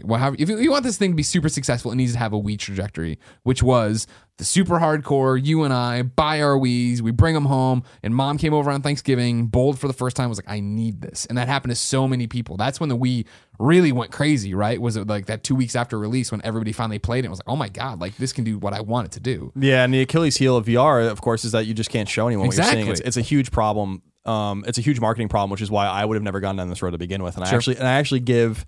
Like at the very embryonic stage when they were talking about it, it's like, all right, how are we going to market it and stuff? And I would have been like, you don't. Yeah. And for them to go surpass, like to bypass that and be like, okay, let's do it anyway. I think shows that they really believe in it. Like Sony doesn't have much room for error, like they just don't. So it's not like Facebook with Oculus. Like they have lots of room for error, and I think they're going to make mistakes, both of them. And see, that's the whole thing is I think it makes sense to do it PSX because you like imagine this. The PSX, remember last year for PSX, right? Like the convention hall is closed off or whatever. Everybody comes in, they do the keynote presentation, and then they open the doors and everybody can go do whatever. You come in and you make the announcement of the release date. No Man's Sky's coming out on launch day. We have all these other games, and they're all playable right now. Open the doors, and everybody goes out, and there's like, I don't know, dozens of units you can sit down with people there to walk you through it because you're preaching to that audience to make them go buy it to go home to preach to their audience again. Like no matter what, it's already getting to be that thing of like, sure, Oculus gets the Time magazine cover with the guy hopping around and like, yeah. But like the HTC whatever VR unit, like it gets articles here and there, but it's not like my mom could tell you about that or have heard of it. I think PlayStation VR is in the same boat, right? Like Oculus is the name, so you need to be talking to your core right now so they go out and talk for you. Because anytime anybody writes about any VR stuff, it's going to be, well, Oculus is doing this, and there's also the other guys. You know what I mean? Yeah, that's true. That's a good point. I just, it's a problem, man. They have to. I'm interested to see the kiosk rollouts for PlayStation VR. I'm interested in Oculus. Well, go ahead. This is interesting. This is a good tie into the other part of Tots. Kindoffunny.com/PSQ comes from C Hayes. He says, Shu explaining the strategy of how they choose who they choose for third-party marketing partnerships was brilliantly stated. Love me some Shu and love to hear your relationship with him play out. With the beloved Vita suffering a near-fatal car wreck, how would you market Sony VR to give it the initial 1 to 2 year sales bump and make it a permanent fixture that won't fade out due to company/branding neglect? So if we had, you and I, we're here at kindoffunny.com and they come to us and like, we need you for marketing. And we're like, we don't really do that. But they're like, here's a boatload of cash and free VR. We're like, all right, great, we'll do it. How do we market it? I don't know, man. I think this is you have to market it in it's almost like a futurist thing. Like you have to market it as the next big step and this is what I've been saying about, what does next gen mean? Yeah. Everyone's like, where are the next gen games? And I'm like, I don't know what that means. I don't think you even know what that means when you say that. You're just saying words. I think VR is a concrete thing where you can be like, this is what games will be. Because I do fully believe that in 10, 15, 20 years, this is the way we're going to play many games. And interesting. It's not to say that the TV experience is going to go away, because it's not. It's just to say that I think that once VR works, it's what you're saying. Once the ball's rolling and it has just momentum and it's going downhill and no one can stop it, VR is going to be a thing. And people are going to have that in their house. Yeah. And when you see it work, and you can play No Man's Sky on a TV, or you can put it on and be the pilot. Yeah. Well, why would you ever want to not be the pilot? That's kind of the point of playing the game anyway, isn't it? Yeah. So I think that you have to market it. That's the future, the ideal future. Who knows if we get there? I think you have to market it in such a way as like, this is next gen. And that's even a good, maybe too inside baseball, but a good starting moniker for PlayStation VR when they're talking about it. Like, you know, Future is now kind of stuff. Yeah, exactly. For me, it's twofold. It's hard though. They're gonna have a hard time. They're going to have a hard time, but I think what I'm talking... so I guess it's actually threefold. Everything I just said at PlayStation Experience, I do.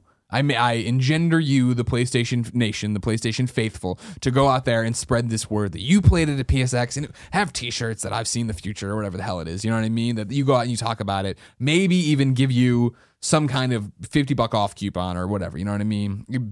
If you can be nuts, give it to them. You know what I mean? Like, all right, if for everyone in this room, I know there's thousands of people, but everyone in this room, you get one. Probably can't happen. Shuhei says we can't do that kind of funny marketing. I go, okay. Next thing would be partner up with Walmart.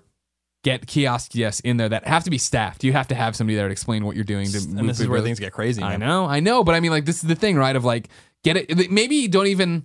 So let's dial back. Don't put it in stores, but do like they have that stupid truck that goes around the country, right? Take it to Walmart's on the weekends and take it to music festivals and things. Or county fairs. And exactly. All, yeah. Get people in it that way, and then do a commercial that. And I know it's hard. Everybody's like, you can't show VR.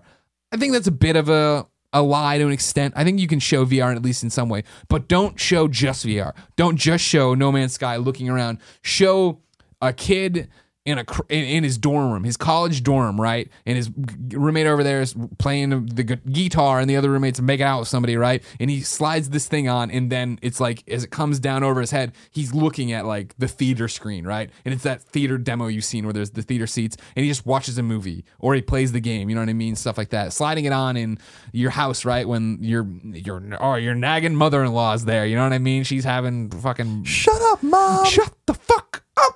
You know what I mean? Like show like that. Show the functionality of it outside of that. Show it. I guess I don't. It's probably not there yet for launch or whatever. But I'm assuming they're gonna have some kind of Skype app for it, right? Or PlayStation pretty cool thing. You know, Twitch viewing. Maybe not that, but like movies and stuff. You can simulate the experience, but you cannot show it. Sure. That is you don't understand it till you feel it. Yeah, you can't show it because because even if you have the guy putting on the headset and then like you show some movement and stuff, it's like, well, it only works when you move your head in the direction that it's moving in. Yeah. You know? So like we're gonna be like 3, 2, 1, move your head up and to the right. And that's the way, you know, like that's like basically but then you're not looking at the TV screen. So this is it is a marketing conundrum, and here's the one thing is that they will market it, and I'm going to be really interested how they've settled this. I'm sure that there's a lot of bidding going on for this right now with a lot of firms. I don't think they do their stuff in-house. So it'll be fascinating. Should we bid? No. Okay. No. Marketing's very hard. I feel like we just nailed a lot of stuff. Yeah. It is going to be an evangelical small build into something big, or it's going to die. Yeah. That's what I'm saying. Start the fire at PSX. Flame it there. The fire rises. Fire rises. Yes, brother. For you. Time for reader mail. Mail call. Maelstrom. Chain mail. If you have questions, of course, go to PS. Nope. Go to kindoffunny.com/PSQ. Don't go anywhere with the PS. kindoffunny.com/PSQ. It'll drop you into the Kind of Funny forums. kindoffunny.com/forums. You can talk to other people, register. The mods wanted me to tell you all. They see a lot of you coming in, and then you guys freak out and leave. They're nice people. Just chill out. Why are they freaking out and leaving? I don't know. It's intimidating, I guess, to see all the awesome questions we get. Blows my mind every day. This is shout out to Jericho, by the way, one of the mods over there on the boards. Good show. Great show, great wrestler too, but this guy's a little bit different. He goes through all the questions and then puts them at the top for me, so I don't have to like scroll through all the posts. Nice. He condenses everything. Obliged. Great people. Colin, you get to pick. Okay. Online trophies, a broken Vita, Naughty Dog, or Ratchet and Clank. Ratchet and Clank. Oh my God, you hit the daily double right away.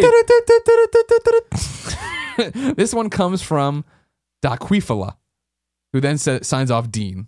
So I'll call him Dean now, but his board handle is Daquifala. Hi, Colin and Greg. Hello.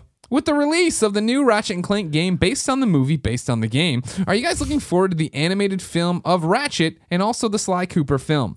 Personally, I'm really interested to see what the studios are doing with the material and seeing these characters on the big screen. XOXO Dean. No, I couldn't be any less excited about it. But I am interested to see what other people think of it and if it brings people back into the fold. Like, could Ratchet and Clank be a thing again? Could Sly Cooper be a thing again? Yeah. That's what I'm most interested in seeing. I have no interest. I will not see those movies. I don't care. Sure. I like both of those IP a lot.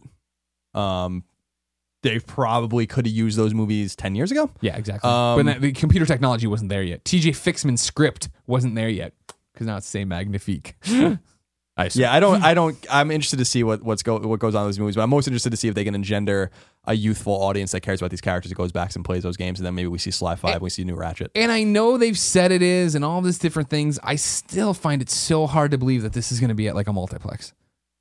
If that makes sense. You know what I mean? Like there's going to be a Ratchet and Clank movie playing. Like really? This isn't going to be for a weekend. This isn't going to be like the whole like granted every movie should do this, but it's not going to be like it's playing in select theaters and it's everywhere on demand, Amazon. You know what I mean? Right. Like is it just going to be digital stuff right away? Which again, I'm not against. I'm just saying right now obviously there's a taint to it. I will say this, that when I bought my nephews a PlayStation 3, they were at the time like 7 and 4 or something like that. Sure. And like an infant. Now they're 10, 7, and like one's still an 3 infant. And someone's still an infant, which is very Weird. It's because he was born on a leap year. He was born February 29th, so he's still 1 year old. I bought them Ratchet and Clank collection, or no, All for One, and I bought them like the Sly collection or something like that, and they love that shit. Yeah, like they like those characters. So I was like, okay. Like I told you that my sister reached out to me and asked me how much a Vita was because they want a Vita. I was like, what? And then you told her what happened. Yeah, and she's like, oh, never, like fuck this shit or something. She said, she tweeted at me. I don't know what she was expecting. I'm like, it's not that expensive.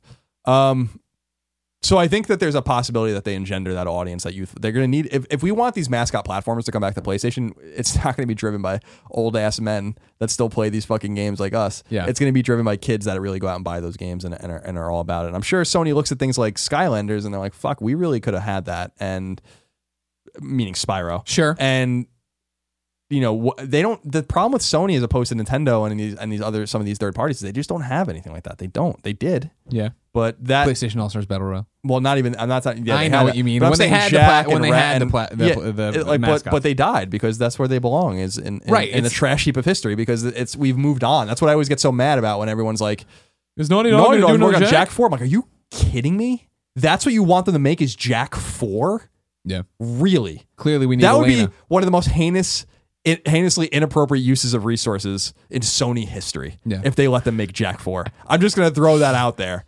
You know, that would be so ridiculous. I'd be like, you have to be fucking kidding me. Right now, Naughty Dog, all these guys are giving each other side eyes as they stare at their Jack 4 production design. They're not going to make docs. Jack 4. There's no way in hell. They looked at it. I mean, they did. Yeah, I know. But there's just no way on God's green earth that that's going to happen. Maybe we'll see Jack 4 from someone else. In this vein, The Fire from Hell went to kindafunny.com/PSQ and said, "Hey guys, I love the show thus far. I honestly had never heard of either of you until you started this podcast, and I'm becoming an avid fan." Oh, That's you. awesome. That's great. That's interesting. Not just all of you old jerks out so there. this all sounds new to you. Good enough. You're the one asking us to name our best Vita games. As for my question, do either of you think Sly Cooper might come back for a fifth game? I love the series and was kind of let down by the fourth game. It seemed like it could have been so much more and fell short. From what it seems, there was a movie announced, and there hasn't been any word about that either. Is Sly Cooper a dead IP? XOXO PS11. I don't think it is. I was saying the trashy bits. I'm kidding. I really like Sly Cooper. I really like Ratchet and Clank. I like Sly 4. That's what I was gonna say. I like. You were saying I don't like Jack and Daxter. I don't care much for that. Because you're a monster. You have no taste. But I liked Sly 4 as well. I thought Sanzaro, San Francisco, or kind of San Mateo based company. They've done Sonic since then and stuff like that. You know, we're friends with some of those guys, and they I thought they did a really Matt Kramer. Yeah. I thought they did a really nice job with Sly 4. I actually really did. And the one thing that everyone forgets is that Sly 4 ends on a cliffhanger and suggests that Sly 5 is going to happen. Yeah. And my assumption is that they were kind of waiting and seeing if it was going to work out and that they would do it. I hope that they get greenlit eventually. I think Sly Cooper's a great character. Yeah. But I don't necessarily think it's dead. You used the word stasis before, and I think that's probably where it is. I think they want to see how these movies do, and they'll revive them if there's like a market demand for them. But I don't think there's like a latent demand right now for Sly Cooper or Ratchet. I think that new Ratchet and Clank game is probably gonna be fucking bonkers good. I'll tell you that. It looks amazing. Looks like a cartoon, CG movie, and everything. I have no doubt that Insomniac's North Carolina Studios is working on that game, and I think that they have something to prove because they really. I don't know if they know or if they feel that they dropped the ball, but they did drop the ball, and I don't with All for One and with Full Frontal Assault. Yeah. And I don't think it's them as a studio. I don't think it's a mark on their talent or their ability to make games. I think it was the mark on Sony letting them make those games. Because Sony owns that IP. Yeah. And they were trying to make Ratchet things that it wasn't. Make them relevant. They put them into things that kids want to play or whatever. Tower defense and a multiplayer children's game or whatever. And I'm like, that's not what Ratchet and Clank is. Yeah. I don't understand how Ratchet can come from a crack in time, which is considered one of the great PS3 games, to certainly one of the best 25 PS3 games and probably one of the top 10 exclusives on the console, to Full Frontal Assault. Sure. Which is a fine game, but it's not Ratchet. And All for One was not very good either. I mean, I played it a little bit with my nephews, and we'd mess around with it, I think, at like events and stuff like that. Yeah. So I think they have something to prove because Sony and Insomniac collectively dropped the ball on those Ratchet games. And I think Ratchet's more dead than ever because of those games. If they made another Crack in Time and waited, because Crack in Time came out in 2009, I think if they released another one in 2013 or 2014, a PS4 game. Yeah. Probably be great. So I'm excited about the Ratchet game. I just don't care about the movie. Yeah, no, I'm saying All for One was always the interesting one where that was the one, people always, you want to talk about video game journalism or this, that, or the other, how people interact or whatever. That was the one where I played that for the reveal event and I was like, I don't like this. And they walked over like, all right, Craig, time for you to interview the guy from North Carolina whose name I can't remember right now. Sorry. And I was like, heads up, I don't like this game and I'm going to tell him that. And they were like, Sony PR was like, okay, like we're gonna warn him about that, and he was like, oh, okay, cool, well, let's talk about it. You know what I mean? Like nobody freaked out, nobody's like interview over, put on the camera. Well, I think they knew like that the game wasn't. Many people seem very surprised that I didn't love All for One. Really? Yeah, it's not aiming at whatever. I just don't understand how that series took a left turn like that. It's so weird to me. It's really one of the weirdest things that happened on PlayStation 3. Was like just the fucking. It was like everything's like Ratchet and Clank are in the fucking Volkswagen driving along, and then suddenly and they're going up the hill and everything's fine. Like a van full and so they just take it like right off just a sharp like in 2 seconds it's over. And it's like, what the hell? You had a full gas tank. The tires are properly inflated. The car is clean. You got your Coca-Colas and the just drink had a holders. stroke, jerk the wheel to the left. But now they've been slowly climbing back up the hill. Yeah, they're all dusty and dirty. Because Ratchet and Clank, good characters. Yeah. Colin. Yes. Your next questions to choose from. Gaming media versus actually playing games. A tough time. Xbox One versus PlayStation 4 in 2016. Gaming media, what does that mean? Can you clarify what that means before I make a choice? Consuming gaming media. Oh, no, I don't want to do that. Okay. PS4 versus Xbox One sounds good to me. Maddie Mayhem went over to kindoffunny.com/PSQ and said, hey, Colin and Greg. Hello. I have a friend that's trying to decide between Xbox One and PS4, and I'm not sure how best to advise PS4. him. Thank you, Next Maddie question. Mayhem, for your question. No. In the past, I would have told him if you liked RPGs to go PlayStation, if you liked first-person shooters to go Xbox. However, I feel that distinction is no longer as true. What are your thoughts on the wider focus of each console's library and any information I could give my friend to help him make this very important decision? Thank you for your time and efforts. P.S. I love you. P.S. I love you. XOXO. Continue the great content and all hail Shoe. My honest assessment of this question is that I'm not sure you can go wrong with either choice. Yeah. I think that Xbox One has a growing, vibrant ecosystem of indie games, which I really like, and are engendering that relationship with ID at Xbox, and they have Phil Spencer kind of leading the helm, and he's making all the right moves and saying all the right things. I think you can go in PS4's direction and be totally content with that too. I would suggest PS4 because that's just more where I'm happy and where I'm more comfortable. And it's also a more vibrant system. It's selling better, so it's engendering more support. I think that could be a snowball effect for Sony in 2, 3, 4 years where there are more games, there are better games. The games do run better typically on PlayStation 4 as it's more powerful hardware. Technically, I don't know anything about that. You just see a lot of the resolution shit where it's resolution gate. Even with, I think, was it Battlefront or something? It was like it's running at 900p on PS4 and 720p. So it's even getting lower now. As opposed to 1080 versus 900. So I don't think you can go in go in either direction and be totally fine. You can go in both directions and be totally fine. I think what it comes down to is first and second party support, because I actually think that the third party support's pretty much the same, maybe with some resolution or frame rate differences. Sure. And these aren't nerds. They won't catch that. So I think that you have to look at the exclusives. Yep. And I think that Xbox's exclusives look great this fall and look great next year. What's after that? I don't know. Yeah. Sony has a much more vibrant and I think much more stacked ecosystem of first parties and second parties. Going forward into the future. Just generally, I think if you take those two rosters, like Sony's clobbers Xbox's, like in terms of variety, in terms of talent, in terms of, for sure, yeah. I don't want to say talent because they're all talented. Yeah. That's the wrong word. In terms of pedigree, let's put it that way. in terms of pedigree. Sure. There's no one on Sony's on Microsoft's first party list that rivals Naughty Dog. No one. There's no one that rivals even, I think, Santa Monica or Sucker Punch. Well, since they got rid of those Loco Cycle guys, yeah. But what they do have is like some newer studios, 343, making Halo, very talented. They have Turn 10 making Forza, very talented, not so new. They have the guys, what are they called now? The guys in Vancouver, the Black Tusk, they renamed themselves. Yeah, the Gears guys. Yeah, the Coalition or whatever they call themselves. Yeah, the Coalition. Now. Excited to see. I'm excited about Gears 4. I'm definitely gonna play Gears 4. Yeah. You gonna play it with me? Yeah, we played Gears 3 together. Yeah. So we should play Gears 4 again. Broing out, bro. Yeah, for me, it comes down to two things always when I talk about this. The exclusive games, because, yeah, third party you can get anywhere. So what does he want to play? Is he excited for Uncharted or Halo? And then when you get down to the brass tacks of which is more important, you know what I mean? Which one of those? Yeah, I like both those. Well, which do you want to play? Which couldn't you miss? You know what I mean? And then friends. Where are your friends playing, right? For so many people, that's what a huge deal is. You know what I mean? Like, if you're going to get into Destiny or be excited for the Division, where are you going to be the only person playing on Xbox? Like, what do you play on? Maddie Mayhem. Help him go that way. I'll say he goes out and buys an Xbox One, probably gonna be happy with it. Go out and buy a PlayStation 4, probably gonna be happy with it. The brilliance is that there's enough to be happy with both of those consoles. I think the future might look a little different depending on how things pan out, because I didn't include the story, but the Phil Spencer quote yes, that we talked about, where he basically admitted like Sony has a huge lead. I think that was his words, like quote unquote huge lead, and they don't know if they're gonna ever catch up. That will have financial ramifications. I mean, look at and game ramifications. Look at Wii U. I'm not saying Xbox One is gonna sell like Wii U. It's certainly not. Of course. It'll sell many, many times more than the Wii U.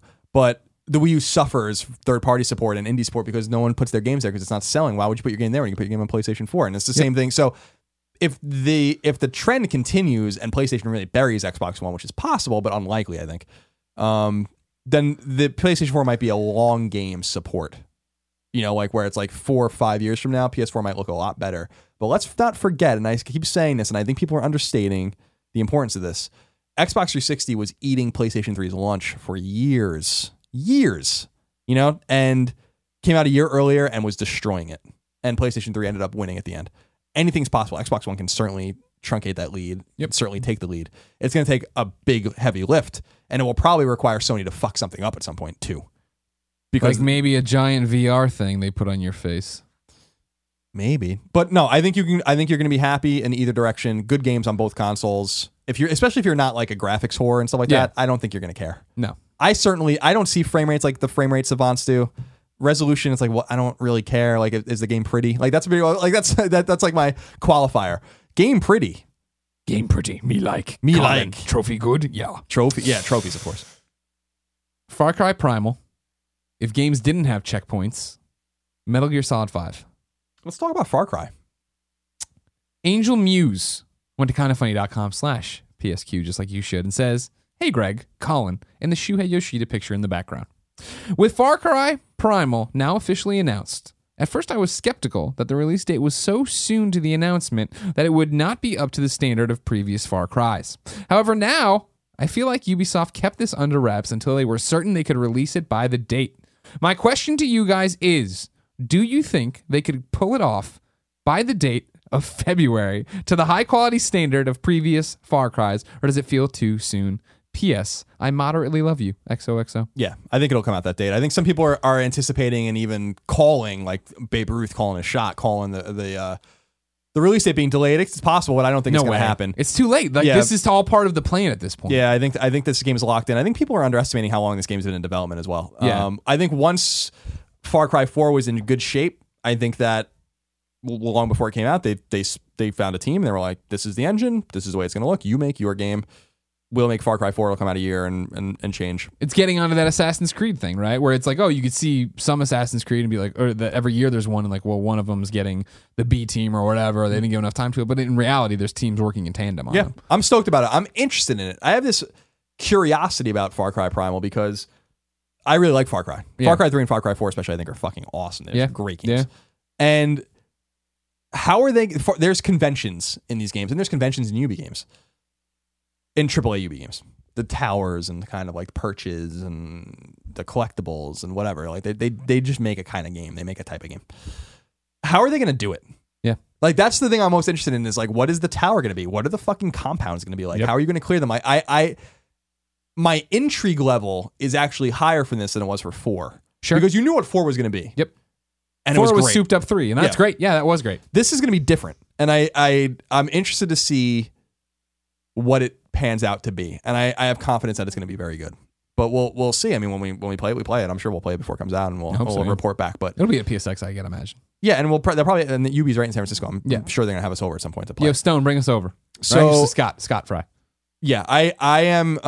Is Scott the one in charge of it? He's got to be. He's always working on that at Far Cry. I love me some Scott Fry. Scott really Fry's nice an amazing dude. So very talented percussionist. Really? Yeah. Scott Fry, you're holding out on me, you sorry son of a bitch. So yeah, we'll play it. We'll report back when the time comes. But my intrigue level, because it is different, is very high. Sure. Because you know what to expect with Assassin's Creed, and you know what to expect with mainline Far Cry games. By the way, speaking of Ubisoft, someone tweeted at me again that Ubiquitous Ubisoft software is saying that The Division will have a single player mode. I saw the tweet. They tweeted at me too. Did you read the article? I didn't read the article. No, I'll take their word for it. I can't wait for your disappointment. Why do you want me to be disappointed? I'm so excited about The Division. I've just seen this cycle so many times now that you get stoked for a game and then one thing comes along and just upends it. And this iceberg is clear as day that we're heading straight for it. You can see it and you're like, I'm gonna be fine. I got this one. It's not gonna get in my way. I love you. I want you to be happy, but you never will. Kyle Moriarty. Exactly. At the helm of the ship. I'm spinning the wheel. I got this one, guys. Don't worry about this one. It's not going to touch me. 2 questions left, Colin. I want one of those wheels where you're just like spinning it. Just like, how much can you possibly I know, spin why? the rudder? Like, what the hell? Can we go? It's because the water, I think, is trying to push it back in the same direction, so you have to constantly. Look at you. You're nautical. 2 questions left. Is that like saying I'm radical? No. Okay. The first one comes from the Fabled Hunter over at kindafunny.com/PSQ. He says, hey, guys. Hello. Why do you guys think Sony isn't worried about backwards compatibility, especially after Microsoft's moved at accomplishing it? Is it because of the lead they have in the console sales, or is there something I'm not seeing? Do you think they may eventually do it, especially since it can possibly be a reason for the tables to turn? There's 2 reasons. One's a commercial reason and one's a practical reason, right? Yep. The first is that they spent $400 million on a streaming service that doesn't seem to be doing very much, and they're not going to fucking cut its Achilles heel, Sure. you know? Sure. By making it backwards compatible. Because if they do that, it's over for PS now. It's done. It's over. There's no reason to have it, and maybe that's better. I'd love to see the stats on that. How many people are using PS now? I don't know. I don't think anyone's using it. I think that buying it seemed like such a good idea, and I think it was probably maybe a huge blunder, which is why I don't make business decisions. Yeah. So I think that there's that consideration. There's a practical economic consideration to not make games backwards compatible because it conflicts with PS Now, and it also conflicts with their ability to re-release old games again. You have not seen the last collection of PS games on PS4. And they can make money on doing that. Blue Point's fucking bread and butter is bringing these games over, and they're going to do it again, I'm sure. Just like they did with Uncharted. Think about the Uncharted Nathan Drake collection. If you could, or God of War 3, if you could just go into PSN and download those games, then why would you ever need to buy the $60 box? Yeah. You know? So there's a practical economic reason. The other reason that I think people are really ignoring is that it just might not be possible. You have to understand the PlayStation Network apparently is a fucking mess. Like a disaster. And you can tell. It doesn't work very well. You can't even change your fucking name. For 9 years. Yeah. You can't change your name. There's some serious fucked up things going on the PlayStation Network. And so the PS4 just might not be able to talk to that PSN, the PS3's PSN. And could they make it happen? Probably. They could probably brute force a solution in the PS4 to let it try to figure out how to emulate the cell processor on the PlayStation 4's hardware. Yeah. They could figure it out. I'm sure that they could figure it out, but the problem is so labyrinthine and fucked up. Yeah. I'm sure that they look at it and they're like, well, we have PS Now. We're selling these collections. Look at Nathan Drake collection, all this kind of stuff that you haven't seen. I'm telling you, I haven't seen the last of it. So we don't want to do it for those reasons. And then we have to dedicate X amount of engineers who make X amount of money right. to this for X amount of time. It really should be X amount of engineers for Y amount of money for Z amount of time. Shut up. And is that worth it for us to do that? And there might not be a resolution. They might tell their engineers, figure it out, and the engineers might be like, we don't really know how. I mean, I think there's a lot of problems. I think the main... why aren't they worried about backwards compatibility? Because technically they have a solution in PlayStation Now, in these remasters, and also doesn't matter anymore. Backwards compatibility is always a big... I mean, look at the PlayStation 3. Is always a big deal at launch. It is a way to get, hey, all right, you own the last gen console, come to the new one, you can bring all your games, everything will be great. They didn't have it with PlayStation 4, and it didn't stop them. They're the number one console. They're off to the races. It's outselling Everything's PS3 doing great. and PS2. Everything's going really, really well. Not to mention the fact that, as we just talked about an hour and 40 minutes ago, not that many people played Uncharted on the PlayStation 4 that own a PlayStation 4 played Uncharted. So it's not you're talking about an audience that doesn't even own the biggest games of the PlayStation 3. Backwards compatibility doesn't matter to a PlayStation 4 owner. It matters when you want to stop and think about it. When you do you want that feature? Of course you want that feature, but it's not a deal breaker, backbreaker for you, or probably 90% of the audience, 98% of the audience is picking it up, right? They're just like, yeah, fuck it. My old games don't work. The games I didn't even own on PlayStation 3 don't work, and now I'm here for this new thing. They don't need to worry about getting new people through the door because so many people are already through the door. It's not a deal for them. Yeah, you're right. There's a pragmatic reason not to do it too, because there's the imperative on Microsoft to do something like that was to engender the goodwill of the audience. Right. I think it was a smart move. I'll say again that I think that was the biggest blockbuster announcement at E3 that year, because it showed that they did something that was technically not supposed to be possible. Yeah. And that, again, could be PR speak, but I don't think it was. The Xbox One was not made to play Xbox 360 games, and they figured it out, and it was a huge lift, and they did it, and they deserve congratulations. It was a very consumer-centric movement, and it opens up, ultimately, they have to do it game by game, but it opens up the Xbox One to hundreds of new games. And that's the thing, is that think about it this way, right? So many people who own a PlayStation 4 didn't own a PS3, or it wasn't their primary console, so they don't care about backwards compatibility. Meanwhile, if Xbox 360 was your primary console, and you haven't bought the Xbox One, as we see in the discrepancy in how many units have been sold, right? You now have it's now again a motivating factor to bring over your collection of 130 games. You know what I mean? Like it's not apples to oranges, but it's not apples to apples either. They're in different places where backwards compatibility doesn't mean the same amount. Yeah. I think we touched on all the reasons. I think the PSN is profoundly fucked up. I think that's obvious. Yeah. I mean, it was down for like a month. Sure. Remember? How could we forget? Yeah, you never forget. Kelly. I think that making even minor changes in the PSN's back end is probably really catastrophic. Dominoes, just toss. Which is why unintended consequences. Which is why I think that the name change hasn't happened yet. Which is why I'm not confident that it's going to happen. Yeah, you know, like I hope it does. They have to write some sort of macro basically to like switch. You know, like I'm not an engineer. I'm not nearly smart enough to be an engineer, and I'm not smart enough to be an engineer on the PlayStation Network, because those guys have to deal with something that's not what it's probably should be. Right. So making the PS4 then talk to the PS3's version of the network is they're probably looking at it and being like, why would we ever do that? You know, and then they have to emulate the game. Yeah. So it's very complicated, but there are financial reasons not to do it. They are going to, if they do that, it's over for PS Now. That's $400 million down the drain. Plus all of it's not even $400 million. It's probably way more than that, because they invested all of this money doing this. You know, it's $400 million to acquire the technology. You know, yeah. I think it's like literally $380 million. Then another however many millions of dollars employing everyone there and making this work and doing all this kind of stuff and bringing it to all these consoles and beta testing it and getting the games to put on. I mean, it's like, it's not worth it. My original, when they got PS Now, or they had Gaikai, I was like, that's a really shrewd move, and they're in good shape. And now I look at it and I'm like, I don't know that was a shrewd move. They might have handcuffed themselves pretty severely to this thing. Yeah. But I just don't think it matters. You know it matters. Dollars and cents, it matters. It does not. PS Now does not matter. Period. Yeah. But to them, it definitely does, because they wasted a shit. The argument of backwards compatibility. Backwards compatibility, I just don't think matters to them. Oh, backwards. No. I don't think they removed backwards compatibility from PS3. They telegraphed their moves. There should have been no expectation that PS4 was going to play PS3 games. Right. And there isn't. Yeah. Final question from kindafunny.com/PSQ comes from Zizo. He or she says, hypothetical scenario. The year is 2016. The remastering of games has escalated beyond reason.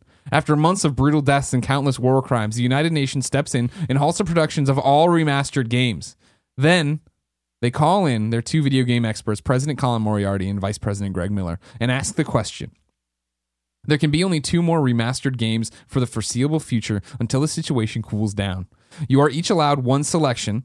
They can be whatever console or series you want, and you can pick whoever you want to make them, as well as if that's too much. I'm not going that far. We'll remake them. I mean, that's why I'm pulling that back. He started with remaster. We're doing remaster. Yeah, making a game. What game do you get? One remaster, one collection, one remaster. What do you want? He says it can be any system, but clearly we're going to talk about PlayStation because it's a PlayStation podcast. The answer is simple, but I'll wait for your answer.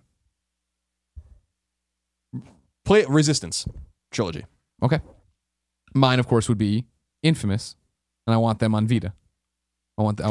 I know it can't happen, but if the union... No. I mean, I was going to say, I can't believe that an Infamous game never came to Vita. I thought that was a fucking slam dunk. I mean, if you talk about bets we would have bet the house on and lost the house, thank God we can't bet this house. We would have all lost. I was so... Yeah, of course there's going to be an Infamous and God game. of War, I thought were slam dunks. They put Cole in PlayStation All-Stars Battle Royale. Of course there's going to be an Infamous game. I remember saying that. Of course. I think that my theory is that game was in development. There's some story. Why not? Like, why didn't Infamous come to Vita? And why didn't fucking God of War come to Vita? It doesn't make any sense. We got like we got Uncharted, we got Killzone. You're telling me they are working on this Vita. They believe in this Vita. There's an Uncharted Vita, and not in some fucking back room corner. Somebody's working on a God of War. Somebody's working on an Infamous Vita game. Come the fuck on. It's unfathomable. It wouldn't have mattered. We got to get Jackie Trenton on this show. He'll know. Yeah, I wonder what Jack Trenton's NDA is up. Probably never. Jack Trenton has a fucking 10,000 year NDA. I like that, man. Hey, Greg. We're really excited about the PlayStation ecosystem, Greg. Colin, you're a great interviewer. It's great to see you as always. Getting a little John Gruden in there. Yeah. Well, Monday Night Football's on too, so I'm feeling it. Yeah. Colin, time for one of the newest segments on our old new show. This week's Forgotten PlayStation game. What do you bring to the table this week? Well, I was going to go so deep that I was going to come out the under end of the earth, so I decided not to do that. Instead, I'm settling on a little game called Mushroom Wars. You remember this? Mushroom Wars. Yeah. I do remember Mushroom Wars. Mushroom Wars at one time, I think, would have been on our top 25 PS3 games. It was. When we were at IGN a long time ago. Mushroom Wars is a fun little PS3 downloadable game. It's like a real-time tower defense-y kind of game, like a strategy game, like where you're fighting other colored mushrooms in their own colored mushroom houses. Yeah. And you just have to send your forces and take over their little huts and all that kind of stuff. It's a very simple game. Really psychedelic art, I remember, too. Yeah, yeah. Well, anything with mushrooms was psychedelic, bro. Hey, man. So, it's just, I won't say much more about it. It's a great game. Yeah. Go back and play it. Put it in your PlayStation 3, dust it off, download Mushroom Wars, give it a go. I think you'll enjoy it. That would have been a game that would have really been nice on Vita as well. But it's so long and old and old, forgotten kind of game. But I actually think it did pretty well. People played that game. Yeah, I remember that. But that was because I think the pool was so much smaller, or shallow, I guess, in that argument. Sure. So I gave a shout out to Vita 2 weeks ago. You gave a shout out to PS3 last week. I'm going to give a shout out to PS3 again. Good. So that the Docero, the last guy, and now Mushroom Wars. We're assembling the best list of this week's forgotten PlayStation game. All right. Time for another segment. It's called PSN's Worst Name of the Week. Of course, you go to kindoffunny.com/forums, click on the PS I Love You forum, and then you can leave your story either of a name you've seen or a name that is your own that you'd like changed but can't change because Shuhei is an angry god. This one comes from Game, Sleep, Repeat. Of course, a ripoff of Paul Heyman, but I'll let it go. I submit for you my own name, Giving the Guide. Giving the Guide. Like, because it's G-U-I. How Guide is how I'm saying it. Good? I don't know. G-U-I-D. Whatever. No, I didn't forget the E from guide, as I often let people believe. In fact, the Guide was a lewd sex act my high school friends and I had come up with in our minds, and of course never actually utilized. Think the shocker with a little more thumb action. Huh. Some might call that hot. So I'm giving the Guide forever. Let us change our name, Shuhei. From Giving the Guide. No, I'm going to call bullshit on that name. Because on that being selected, because that's an obscure word that your friends made up. No one will know. Mm-hmm. But that's not the point of it. This is one of the few now. We've been getting so many. I'm playing Black Ops. This is the name I see. You know what I mean? That's good stuff. But he regrets this. He is stuck with this name. It weighs on his consciousness. He's in fucking chats with people and like, did you forget the E from guide? Giving the guide. What the fuck does that even mean? How do you think I feel? You fucked up. No, I'm not. My name's still Moriarty-IGN, but I'm fine with that. Yeah. I'm fine with that. Okay. Keep telling yourself that. Well, that's our legacy. I Sure. mean, it's not like I'm not like sitting here crying every night being like, why can't I? Will you change it when you get the ability to change it? Probably, yeah. Yeah. I have an idea of what I want to change it to. But if that's the name I'm stuck with, that's fine. Mm-hmm. It just can cause a little bit of confusion for people. I probably should have thought ahead of that. Yeah. I think when I made the name, I assumed that I could change it. Like a lot of people do, like Giving the Guide did. A lot of people jump in there thinking they can. But when you learn, 6 months later and 1,000 trophies later. But this is what I was talking about, is that I could start a new name, I guess, it would ruin my trophy ego a little bit. Yeah. But are we getting the trophies to stack them, or are we getting the trophies because we like to get them? That was like one of the kind of the philosophical questions I was coming down to. Like, I look at my trophies actually, and I'm like, I would delete half of these if I could. Mm-hmm. See, that's the thing. Even with the 0% ones, I don't delete them. I like seeing what I did, or when I'm like, oh, I popped it in for a Let's Play, or did this, and we never did. You know what I mean? It is a nice lineage of the things we've done. But that's how you do. That's how we both do when we're looking for the forgotten PSN game, right, or PlayStation game. Yeah. So it's my name is it's like a throwback, you know, to a long time. and I'm okay with that. Go on. But should I be given the option to change it, I will change it. Okay. But if I can't, there's nothing I can do about it. Okay. I have like 500 games attached to it, 52 platinum trophies attached to it. It is what it is. Yep. I'm not going to just give it up. What it is. Can't just give it up. That's what my dad says when he doesn't know what else to say. Yeah. Which is like one of my favorite things. You say it on the phone all the time, right? Yeah. Talk to him for like 5 minutes. He's like, well, it is what it is. And I'm like, all right, I guess it's time to go, Dad. Talk to you next week.